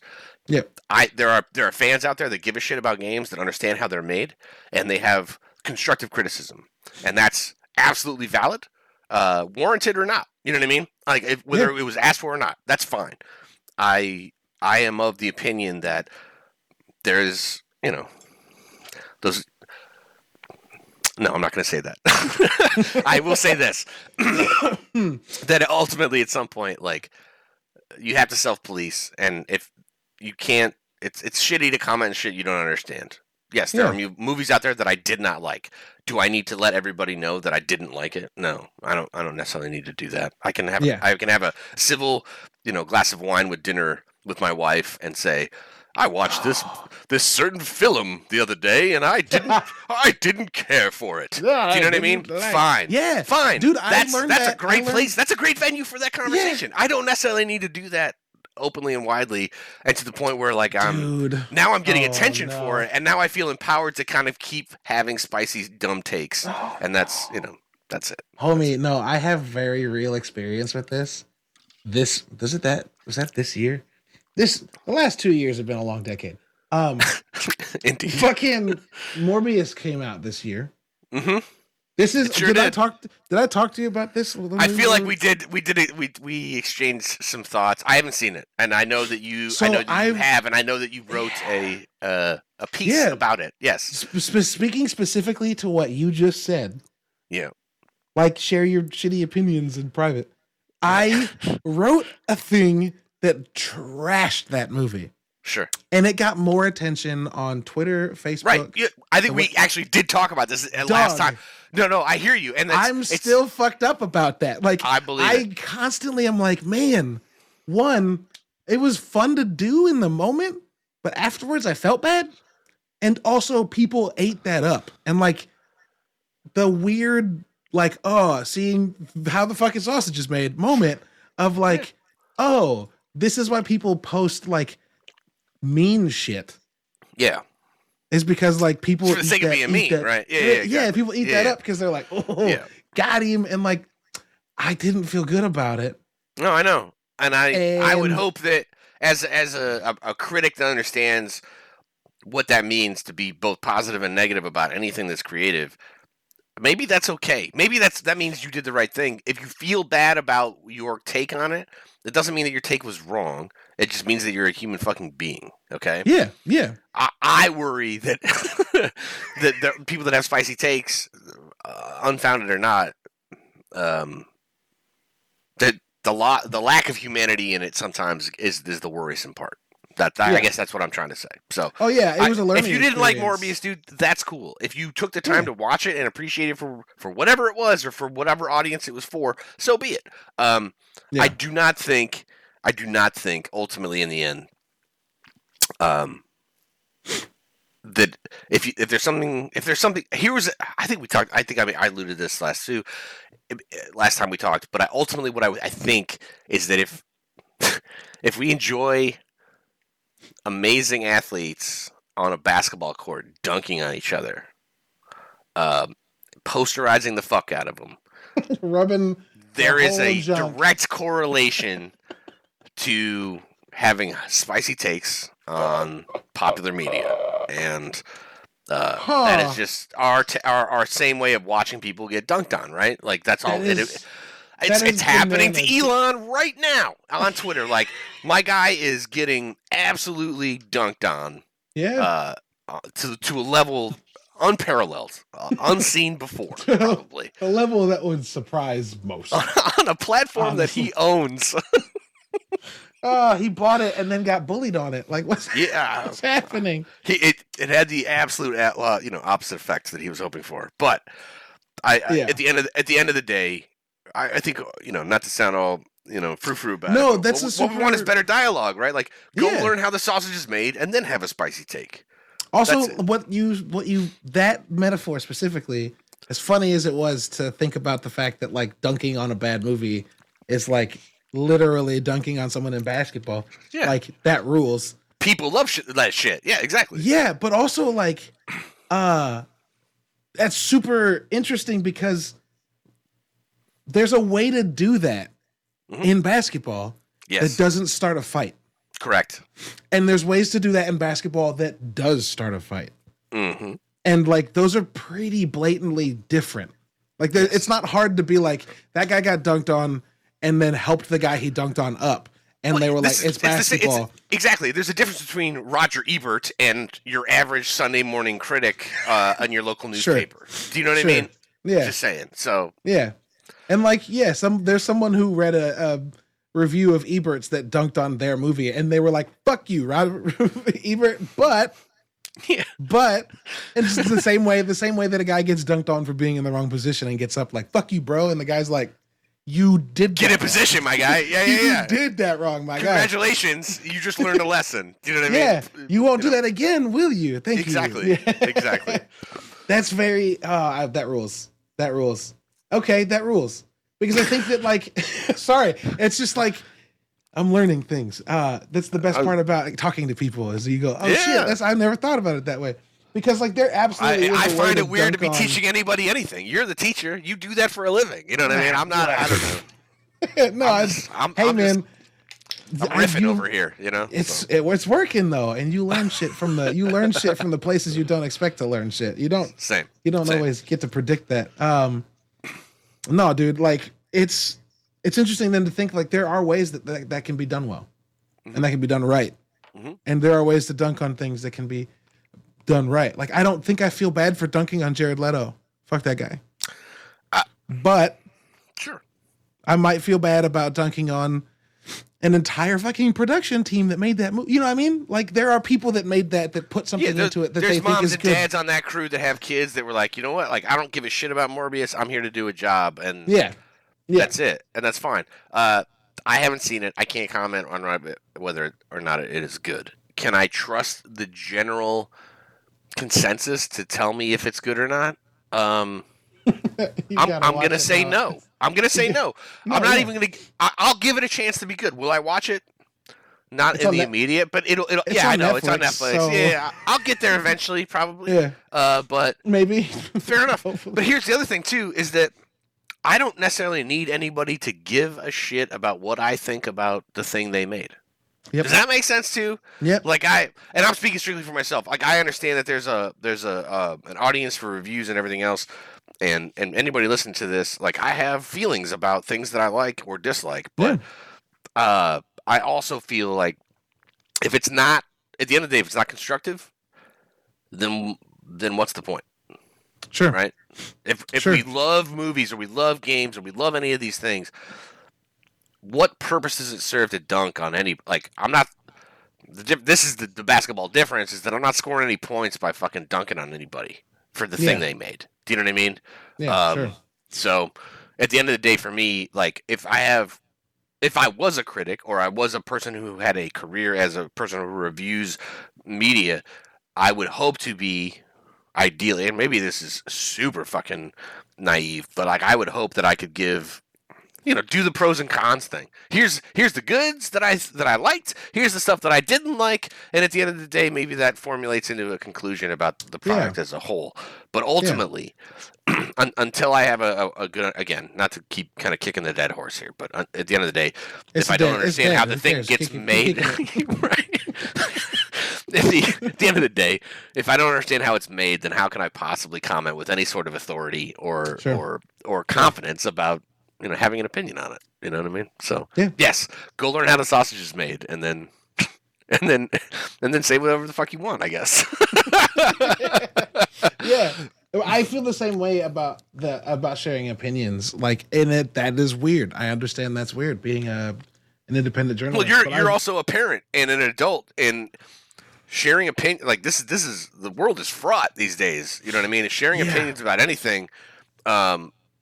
Like going to a kid's birthday party, for instance, and I don't know any of my kids' friends very well, and I don't know their parents very well, but I've started to see them regularly at things like kids' birthday parties or school functions or anything like that, and I it's all very face value. You know what I mean? And that's not because I am harboring a bunch of like shitty takes on politics or society or any of that shit. It's because I'm not really interested in hearing theirs. Do you know what I mean? Yes. And so I keep 100%. it very, just, dime store chit chat. You know what I mean? So yeah, I changed. I think I mentioned this too much, but it's fine. I changed the way I do reviews years ago to being more like, I don't have the ability to like put something out in time that someone's reading it before they make a purchase, right? Like, I don't get code that early. I'm indie enough that like the only code I get comes out on release day. So writing that kind of review, not going to work. Sure. So the way I write reviews, which is I put massive quotations on anymore, is I'm not writing about like, how good is the game? Why should you play the game based on its You're not trying mechanics. To sell anybody on it or against it. It's more about, here's just what I think about it. Yeah. Yeah, what I write now is, it's not even only that. It's like, how did this impact me? Which isn't really an opinion anymore. It's just a fact. It's like, I played this game 6 months after my grandpa died, and it like helped me contextualize something in my life. And like, that's the pure version of that. Yeah. Now, but let me ask you a question. Do you think that's a sustainable model if you had 5 million people reading your articles every day? If I had a Patreon, yes. If I was working at a place that, like a print publication or whatever, sure, yeah. Yeah. Or online, If it's a place that gets their money based on how many people click on it, no. Right. And that's the thing we're seeing in like journalism, right? Is that like game or big, share people that own publications are trying to make decisions based on what's profitable, and what's profitable is different sometimes than what is truly journalistic or the unbiased truth, like that kind of. Like my parents worked in television. I have some intimate kind of experience working in quote unquote journalism. Do you know what I mean? It was my first job as a cameraman and stuff like that, and I as an audio guy at a TV station. And when you start to understand the nuance of money talks and bullshit walks, or here's an effort to be idealistic, but ultimately is squashed because people weren't interested in these middling takes and these fair takes. They want the spicy shit. They want the fucking or the lauding review that's over the top, celebratory of something. You know what I mean? So it's a.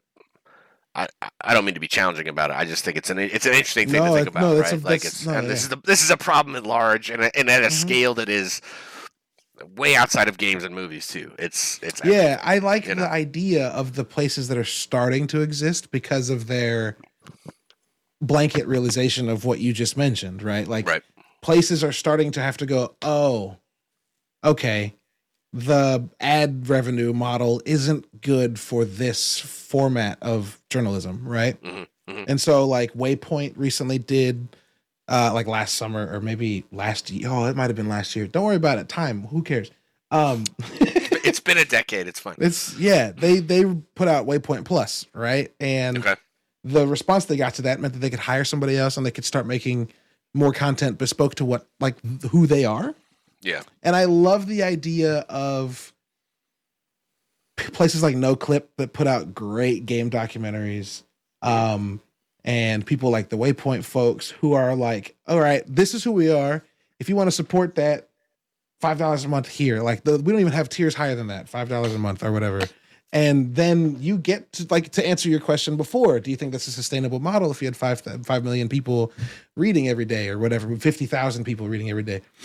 That's where I think we maybe get a chance to move more indie with things like this, where like not owned by a big publishing company, but still putting out game journalism, but putting it out for people that like, you know what, I like this group of people, and the way they approach a thing. So I'm gonna subscribe to that audience a little bit. I'm gonna subscribe to this to allow them to keep making the thing that I like. As opposed to the way it was. That's the pure form of that relationship. Exactly. Exactly what you're describing. And I think you're absolutely right in that Patreon or services like it serve that purpose, right? Like, time to learn some After Effects, time to start generating content on a schedule on top of your curriculum for the students. And when you crack that Patreon open, my friend, I will be there with a monthly donation. All right. Oh, well, I appreciate it. I gotta figure out, dude. I did let's just jump to a completely different set of train tracks. Okay. Today I was sitting at my favorite coffee spot, and I took out my notebook and started like writing down the shit I have to do that I've got like recorded, banked, ready to go, that I need to, not ready to go even, but that I need to like dive into. Yeah. And like my family and I spent like $1,200 on recording equipment so that we could record our D&D, because like our family, it's me, my uncle, my grandma, and a couple of friends. We play D&D. I'm the DM. I'm such a tryhard dog. I wrote like 10,000 words of world building. Okay. 10,000 words? That's too much. That's not enough. It wasn't that much. It might have been. I did like 10,000 words of world building. You wrote Game of Thrones for your own D&D game, is what you're saying. Is what I'm hearing. Yeah. I bought a bunch of other tabletop games to add to it. I bought Ableton, and I'm like scoring. I'm writing scores for our D&D campaign. I do too much. But I wrote down the list of stuff, and I was like, oh my God, like we have 10 episodes recorded, and I'm 2 musical cues into a list of 6 for the first season. And I've got 2 of this podcast episode recorded that need to be uploaded. And I've got 1 of this one, and I'm recording one tonight, and I'm recording one in December with John Everest. Like, it might start looking like a thing that like, I could maybe ask people to like donate to make this keep happening. If you have I think so. I'm curious to see how this goes, and I hope you do. I really do, and let me know because again, I will donate. Number one, say hello to John Everest for me. I will. Number two, um, uh, if you've gotten this far with it and you have this amount of content banked, like you have to start putting it out. Yeah. At some point, like if you only had the one episode, I'd say like maybe hold until you got a couple. If you've got that many banked and you have all the if it's post production at this point. Oh, it's none of it's post yet. That's all right. Well, okay, fair. I would say like please. I want to see this. Do you know what I mean? Like sure, 100%. So. Speaking from a completely selfish point of view, I want to see it. But I think here's the thing: it should not be a barometer for success. It should be a supplement to the thing that you are just enjoying doing anyway. That's part of the reason I think I haven't. I messaged you on Discord a couple months ago because like I was in feeling a spot. It. Yeah, I was like, "What the fuck, dude? Why? What do I do? I feel like I'm not getting anywhere. I feel like I've hit a wall. Like, why keep trying?" And you were like, "Chill, bro." By the way, I was 38 when I shipped my first game, and I was like, "Oh, I'm being dumb. I'm okay. I'll chill. I'll take it." Not even being dumb, but like that was very good advice. I think part of the reason I haven't dived into this yet, knowing all the stuff that I have, is because there was a moment right when like we had like 2 or 3 things recorded. I was like, I'm gonna dig into it, turn it into content, and then like the word content hit my teeth. And I went, ooh, I don't want to do it for other people. I want to do it because I want to do it. That's it. Yeah. So I waited. Line, I waited. I couldn't agree with you more. I know that's not necessarily the same for everybody, but I that is, as a pre-internet kid, as a pre-YouTube kid, as somebody who's only really starting to engage with YouTube on a level because my kids are, that I start to understand like the power that it has. When I hear the term content creator, I bristle a little bit. I understand what it means, and I understand that people have had very successful careers with it. But I also understand that it is a crowded and it's the mobile game market. Many things will come out, very few succeed, that kind of thing. And at the end of the day, yes, the thing you just described is completely accurate. Like you have to do it for yourself first. Yeah. If you're enjoying it.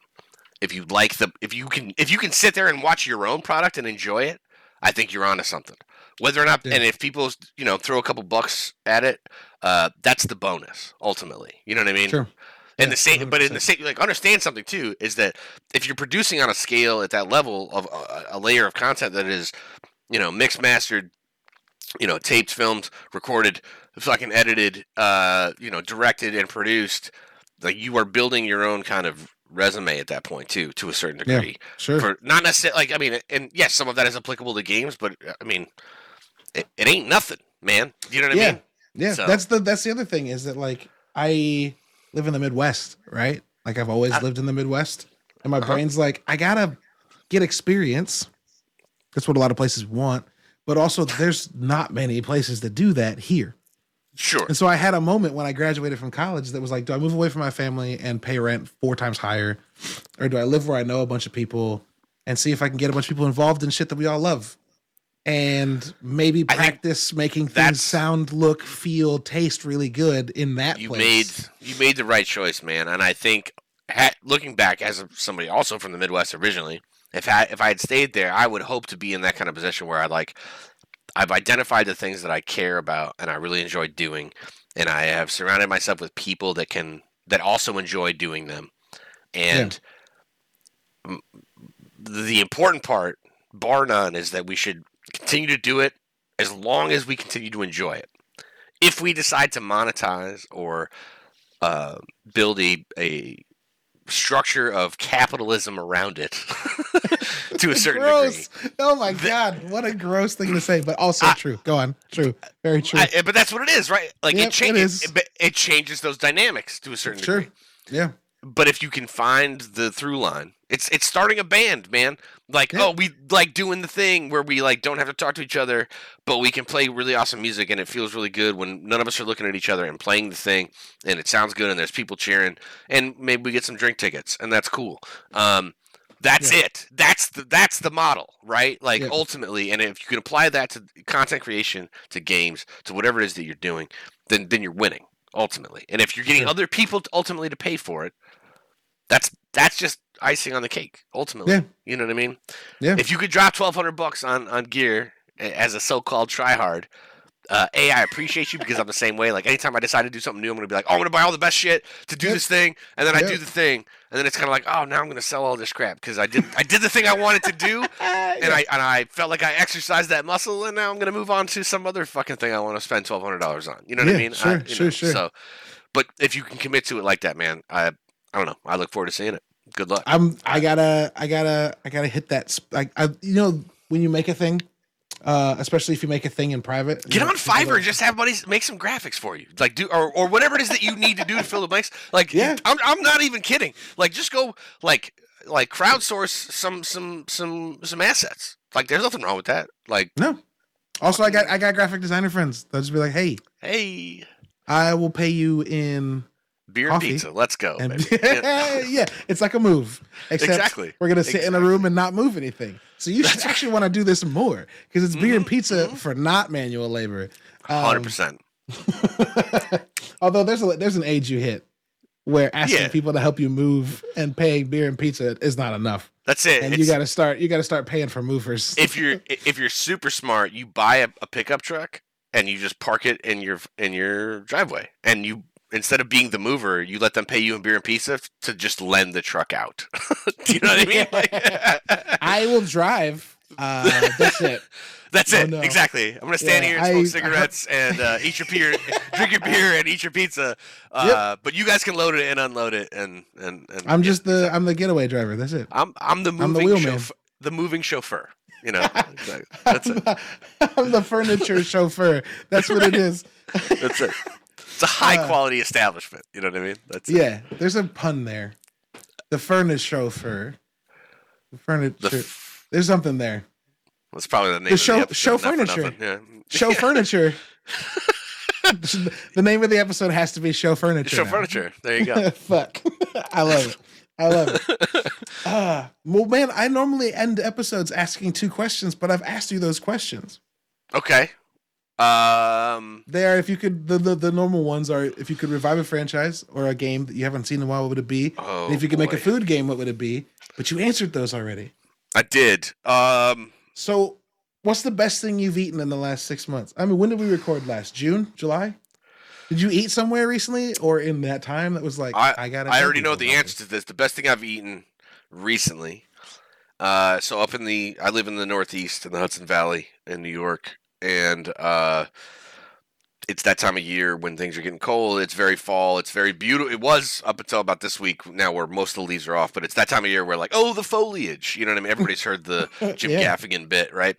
It's true. It's true. And it was great. But we're past that now. And now comes the long march of desolation and snow and rock salt everywhere. But this time of year, my wife does this fairly regularly. Is that she'll cook a big batch of beef bourguignon, basically French beef stew, but with wine and mushrooms and pearl onions and all this, and a nice cut of beef in there. And I get that French fat guy who's just like, I just wearing a wife beater and like this specific hat, like, you know what I mean? And just like, and I have the mustache and I'm just like, oh, ho, ho, ho, ho, you know what I mean? Like dipping like chunks of bread into this thing and like, and just, going to town. And that's probably the best thing I've eaten recently. Fuck yeah. Mine is also soup based. Okay. Man, soup fucking slaps. I haven't said, I'm not a soup. I haven't said slaps in a long time. I love I need ramen. But I don't necessarily enjoy pho all that much. I don't know. No, I'm on that page. Okay. Fuzz. Okay. I have to. Pho can be great. Pho. It can be really good. I feel like ramen is easier to get wrong and enjoy. Pho is very hard to do well and be good. Yeah. Does that make sense? Okay. No, that's I got you. I feel you. The reason I say soups. Soup adjacent things. So I'll be clear about what I mean. I love making chili. Like that's my jam. Sure. My wife makes a fucking killer potato soup, which I didn't think I fucked with it until she made it. And I was like, you know what? I do. My wife's basically a Russian grandma in an American woman's body. Oh, she's yeah. like stellar at potato soup and like creamy chicken and rice soup and like and chicken noodles. So it's like really hearty poor people soups. She crushes. Peasant food. Yeah, Yeah, like yeah. European peasant food. I'm into it. Yeah. Okay. So I experimented with gumbo Okay. like 3 months ago. And That's a bold move. homie, it fucking rules. Yeah. And Wait. unlike most other things that I've tried to make, Did it slap? bro, so hard.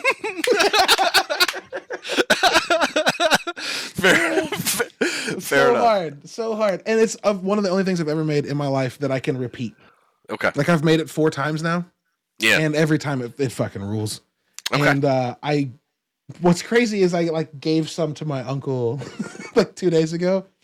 And yesterday in an Xbox party, he was like, "This is the best fucking chili I've ever had." And I was like, "First of all, not chili. Second of all, you've had it before." And he was like, "Oh shit." So like, Bro, it was so good that he like had amnesia. yeah. So Very good. I don't know what it is about hitting 30, but something about being 30 has been making me want soupy things more. And gumbo and potato soup, man, there's something about cheap poor people food that hits a part of my spirit that like I didn't know I needed to be. Oh yeah, addressed. It's comforting, and I know exactly what you mean. There's a I don't know, something very. You're from the Midwest. You get it. Yeah. You get it. There's like a central United States, like. Well, it's like it is that melting pot. You know what I mean? Yeah. It really is. Like you get far enough north, and it's very German or Belgian or you get to the Midwest, and it becomes like all like kind of a little bit of everything. Frankly, Yeah. You know what I mean? Especially like Eastern Europeans got a big like contingent there too, and then as you move south, like You we start to see all of it exactly, and that's when it comes to being like a picky white kid living in suburbia in the Midwest growing up. It's like, oh, I just want my French fries and my chicken nuggets. You know what I mean? But then it's Sure. but then you get exposed to certain things, and then you don't really appreciate it till you don't have it anymore. Yeah. I was lucky that I ended up in like a place like New York or something where all of a sudden it was just like, holy shit, I can get just about anything I want here, and now it's just like what do I feel like I'm in the mood for? Do you know what I mean? And 100%. And so all that's done is open up the palette and kind of increased appreciation for a wide range of things. But yes, when it comes to the Midwest kind of exposure, it warms my heart, and I understand like to a certain degree for sure. So well, now I know I gotta make gumbo if you're ever in the Midwest. Don't threaten me with a good time, pal. Hey, I'll buy you a fucking plane ticket for it. Hey, that sounds like a banger ass gumbo if you're buying plane tickets for it. I'm just saying. Hey man, I don't. What was the second question? What was the second question? Or the impromptu second question? We did the food thing. What was the other one? Do I have an impromptu second question? So the first one was if you could remake or start a game that you haven't played in forever. Did you go back to something? Have you gone back to something old and loved it more on return? It's funny you've been saying that. The closest example I have, I kind of spoke to it. It's not old necessarily, but Tsushima. I went back to it, and I have been enjoying it. Right, but that's not old. I think in the way that you're asking. I think the thing that I have been meaning to go back to that I haven't is the Final Fantasy VII remake. And all right, so I played through whatever the majority of that first installment. I didn't quite finish it, but I'd like to go back and start it again so that I can kind of sidle in. And I'm not even sure I know this, but the second piece of that is out, right? Retrograde or whatever the fuck they called it. Not out. It's coming though. Okay, so I would like to be ready for that when it does come. Sure. But I also think very fondly about like if I could just go back and play. Like, give me a PS1, give me the 3 or whatever the insane amount of discs that came with Final Fantasy VII when we all played it the first time. Dude, I never finished that game. I didn't either. Yeah. I never got the Knights of the Round. I didn't do it. Like I think I got pretty close to the final fight with Sephiroth, but I did not finish that game, and that is something I want to go back and do, because I will tell you that first disc, that whole piece, watching the 3 different styles of animation, like watching like the pixel block kind of chibi guys running around, and then seeing some like really high fidelity for the time anyway, high fidelity cinematics, and just like how insane all of that could be. It's one of the biggest influences for me, because I was I don't know. I was a teenager at the time. I can't remember the exact year. So it was 96, 97, right? For 7? Yep. Yeah. And that was the thing. It was just like, yo, is this even possible? Like, how does this even work? Like, who, that was kind of the thing that kind of opened, the weird third eye of the brain to be like, maybe there's something to this, just beyond enjoying it and playing it. But so that's the answer to that question. I'm not necessarily like, the reboot's already happening. I'm not trying to reboot that, but if I could go back and enjoy something old again, I think I would want to. Maybe Final Fantasy VII. That'd be fun. I don't think I would have thought about it if you hadn't brought it up, but I didn't. I got to the Sephiroth fight, but of course it's Final Fantasy. It's like 3 stages. And I think I could get to Geneva, but she always kicked my ass. Okay. And so I never beat it. I got to the last fight and couldn't get past the first or second stage. I can't even tell you how. I want to say I got very close to that, but I don't even think I got to the fight. So fair enough. You know what I mean? So it's Final Fantasy 7 and 8 for me, because I was it was just before I was old enough to understand what like grinding level or like being deliberate about what you do to be stronger to the end of the game. So I got to the end of Final Fantasy 8 and similarly couldn't get past stage 2 because nobody was strong enough. Right. And I desperately want to go back and play both of those to say, like, I did it. Like the game that 9-year-old, 10-year-old, 12-year-old me tried several times to do, I want to go back and do now. Yeah, I think that's kind of how I feel about it. Like, I need to capstone that kind of, that piece of inspiration or that kind of influence, just so I can feel like, I finished this book and I can put it on the shelf and it can sit nice and tidy in between the the bookends and be a nice display piece now, Yeah, I got two little open scars in my kid heart that's like, please finish those. Yeah, exactly. We can put them on the list of things that are done, not the list of things that need to be done. I weirdly feel the same way about Final Fantasy 3. Or 6, depending on how that breakdown happens. Right. I don't know. Right. The one that was on Super Nintendo, where like you get halfway through the game and the whole world flips over. That was the one that kind of like opened it up for me, like Final Fantasy was, and that's the other one I would want to go back and play. I think because I want to feel that sense of wonder again, where it's like, I feel like I understand where this thing is going. I understand how the mechanics work, and then they blow the whole thing up in front of you, and then ask you to kind of keep going. And it's kind of it was just like, I didn't know something this big and expansive could even be a thing. You know what I mean? And like you weren't just like surprised that it happened. You're surprised that could happen. Yeah, like I felt like I had an understanding about what the size and scope of a video game was, and that thing destroyed that understanding. Like it completely upended it in a way that I it's burned into my brain for sure. Yep, so that fucking rules. Dope. Well, like last time, we've accidentally breezed through 2 hours. Sorry for keeping you up so late. Thank you for coming on. Felt like 20 minutes, my guy. There you go. Yeah, it's the best. It's the best. I enjoy this. It's fun just chatting, man. So thank you. Yeah, dude. I think we talked about this last time. I used to run podcasts that were super regimented, and then I was like, what if I didn't? And just talking with people is so much better. Yeah, no, fair. A format is good, but at the same time, just having a chat. Better in quotation marks. Better for this. Better for this. Like, I listen to Radio Lab. Those are very manicured, created things. And there's a place for that, too. But this is a cool thing, and I enjoy it. No, I like it. I had a great time. I always do. Thank you for having me back, man. And of course. Hopefully... Hopefully, I didn't offend anybody with some hot takes, but I think ultimately at the end of the day, I think your hottest take was that hot takes should be thought about before being broadcast. Maybe that people should maybe shut up more than they should hot take. Right. That was your hottest take, and honestly, people should shut the fuck up more. Thank you for listening. We are talking for 2 hours. Oh, beautiful! Delight. We did it. Oh shit! It's good to be self-aware sometimes. And sometimes it's better to be self-aware after you made fun of yourself.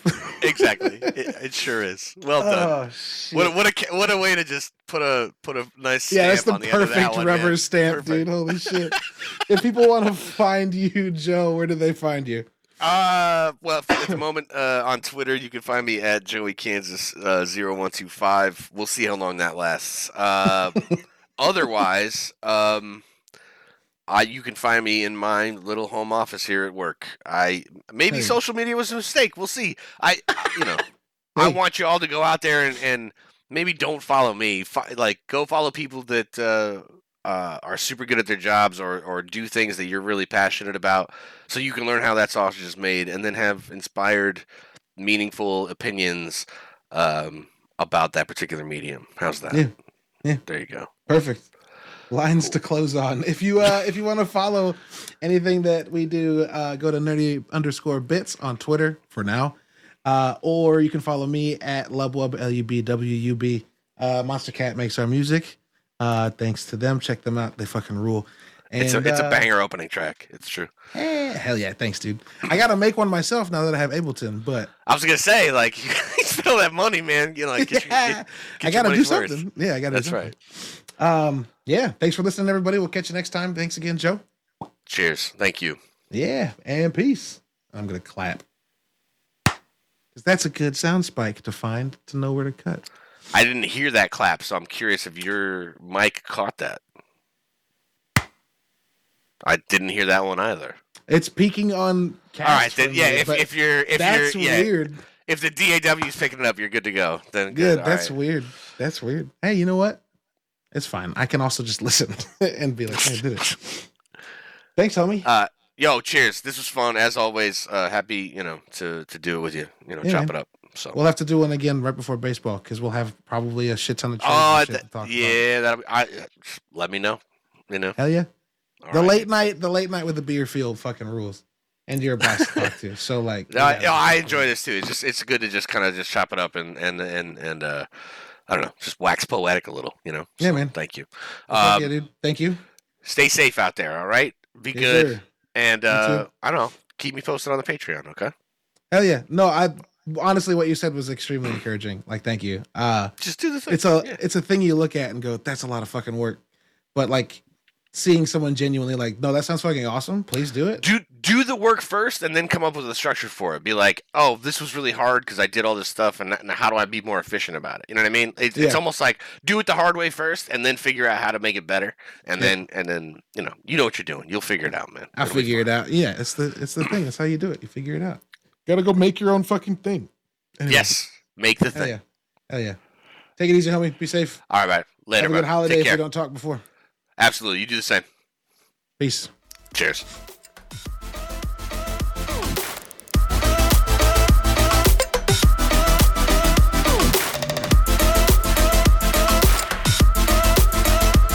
What did you end up getting?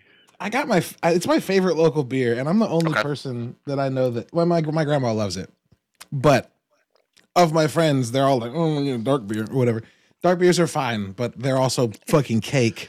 Yes. So I don't need that caffeine. I don't need that caffeine at this point. Yeah, no thanks. No thanks. You know what I mean? So. My uncle was like, I got this peanut butter chocolate milk stout. And I was like, no. Enjoy that, my guy. Enjoy that. Yeah, that sounds great at times, but it's not cold enough for that shit. I'm a firm believer that stouts should be breakfast beers, and that's just how that works. Stouts. Here's the thing: stouts are breakfast beers or dessert beers. That's it. If you drink it with dinner, you have to be eating like a $40 steak. I think that's the only excuse. That's a fair assessment and criteria. Absolutely. Yeah. So I bought. There's a beer company in a brewery, is what they're called in St. Louis, called Perennial Artisan Ales, and they make a saison de lis. Ooh. That is in a flowery can. All right, sure. I got a little farmhouse ale. Yeah, it's a Belgian style ale, actually, brewed with chamomile flowers. Which sounds. I realized as I read it out loud. Let's light a candle. Not my state, my dude. Let's go. Hey, I got my mandel lit right now. It's scented like smoke and cedar. Your mandel. I've never heard that. Well done. If I buy candles, they are mandels. They are. I've got like a smoke and cedar. I've got like a black tobacco. I've got like a smoked oud, which is, I guess, is a kind of wood. O-U-D. I don't know if I can know. Just call it smoked wood. I believe you. Yeah. Yeah, I believe the label. So I just bought it and was like, this is fine. So yeah, my office smells like a cigar shop. Perfect. Almost always. It's the best. That's not bad at all. That's pretty good. Without the actual indoor smoke damage. That's pretty good. Yeah, exactly. I don't have to wash the nicotine off my ceilings. That's good.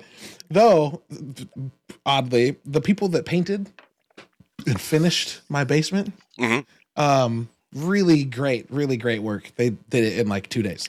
Eastern European local company that just fucking works and gets shit done. They did smoke while they were in my basement. That's fine. They might have asked. I might not have understood, but I mostly nodded and went, when they asked questions. Yeah. So they probably asked if they could smoke, and I probably said yes. You said yes, so exactly. Like, yeah. Look, my wife was like, "Don't smoke in your office." I was like, "I'm not." Trust me, you can smell it in the whole fucking house. I don't smoke in the house at all. I pretend that my kids still don't know that I'm smoking still, and yeah, they know. But my daughter sprung it on me the other day. She was same. My son sprung it on me the other day. I was like, "Yo, what the hell?" Like, yeah, she was like, "You smoke?" And I was like, I don't do that. Of course not. What do you just? Yeah. No. Who are you? What? Person standing next to me thought I was like hiding from my. I was like, no, you don't. Shut up. You don't know nothing. Calm down. Yeah. Go to your room. Or, it's like I'll go out on the. You're grounded now. Why? Yeah. Don't ask. No, I'll go out on the front porch and like, you know what? It's time for a Caleb relax moment, and I'll light a cigarette, and like the neighbor kid who has no awareness of social boundaries or cues will come stand like in my grill, and I'm like, dude, I'm obviously on my porch smoking a cigarette. Leave me the fuck alone. Yeah. And I'm like, can you back up? And he's like, why? And I'm like, I hear your mom calling. You know what I mean? Like, go. It's time to go home. Yeah. I don't. Oh, well, I guess I'm saving you. You better go. Weird. Yeah. You're welcome. Bye, nerd. Gotta love it, dude. Gotta love it. Shit. You ready to roll? Let's do it. I mean, I'm probably gonna use some of this because it's been funny, but I'm not gonna use the grim shit. I try to bring the A game, The A game, hell yeah. Well, we get to talk about how both of our baseball teams didn't. Ugh.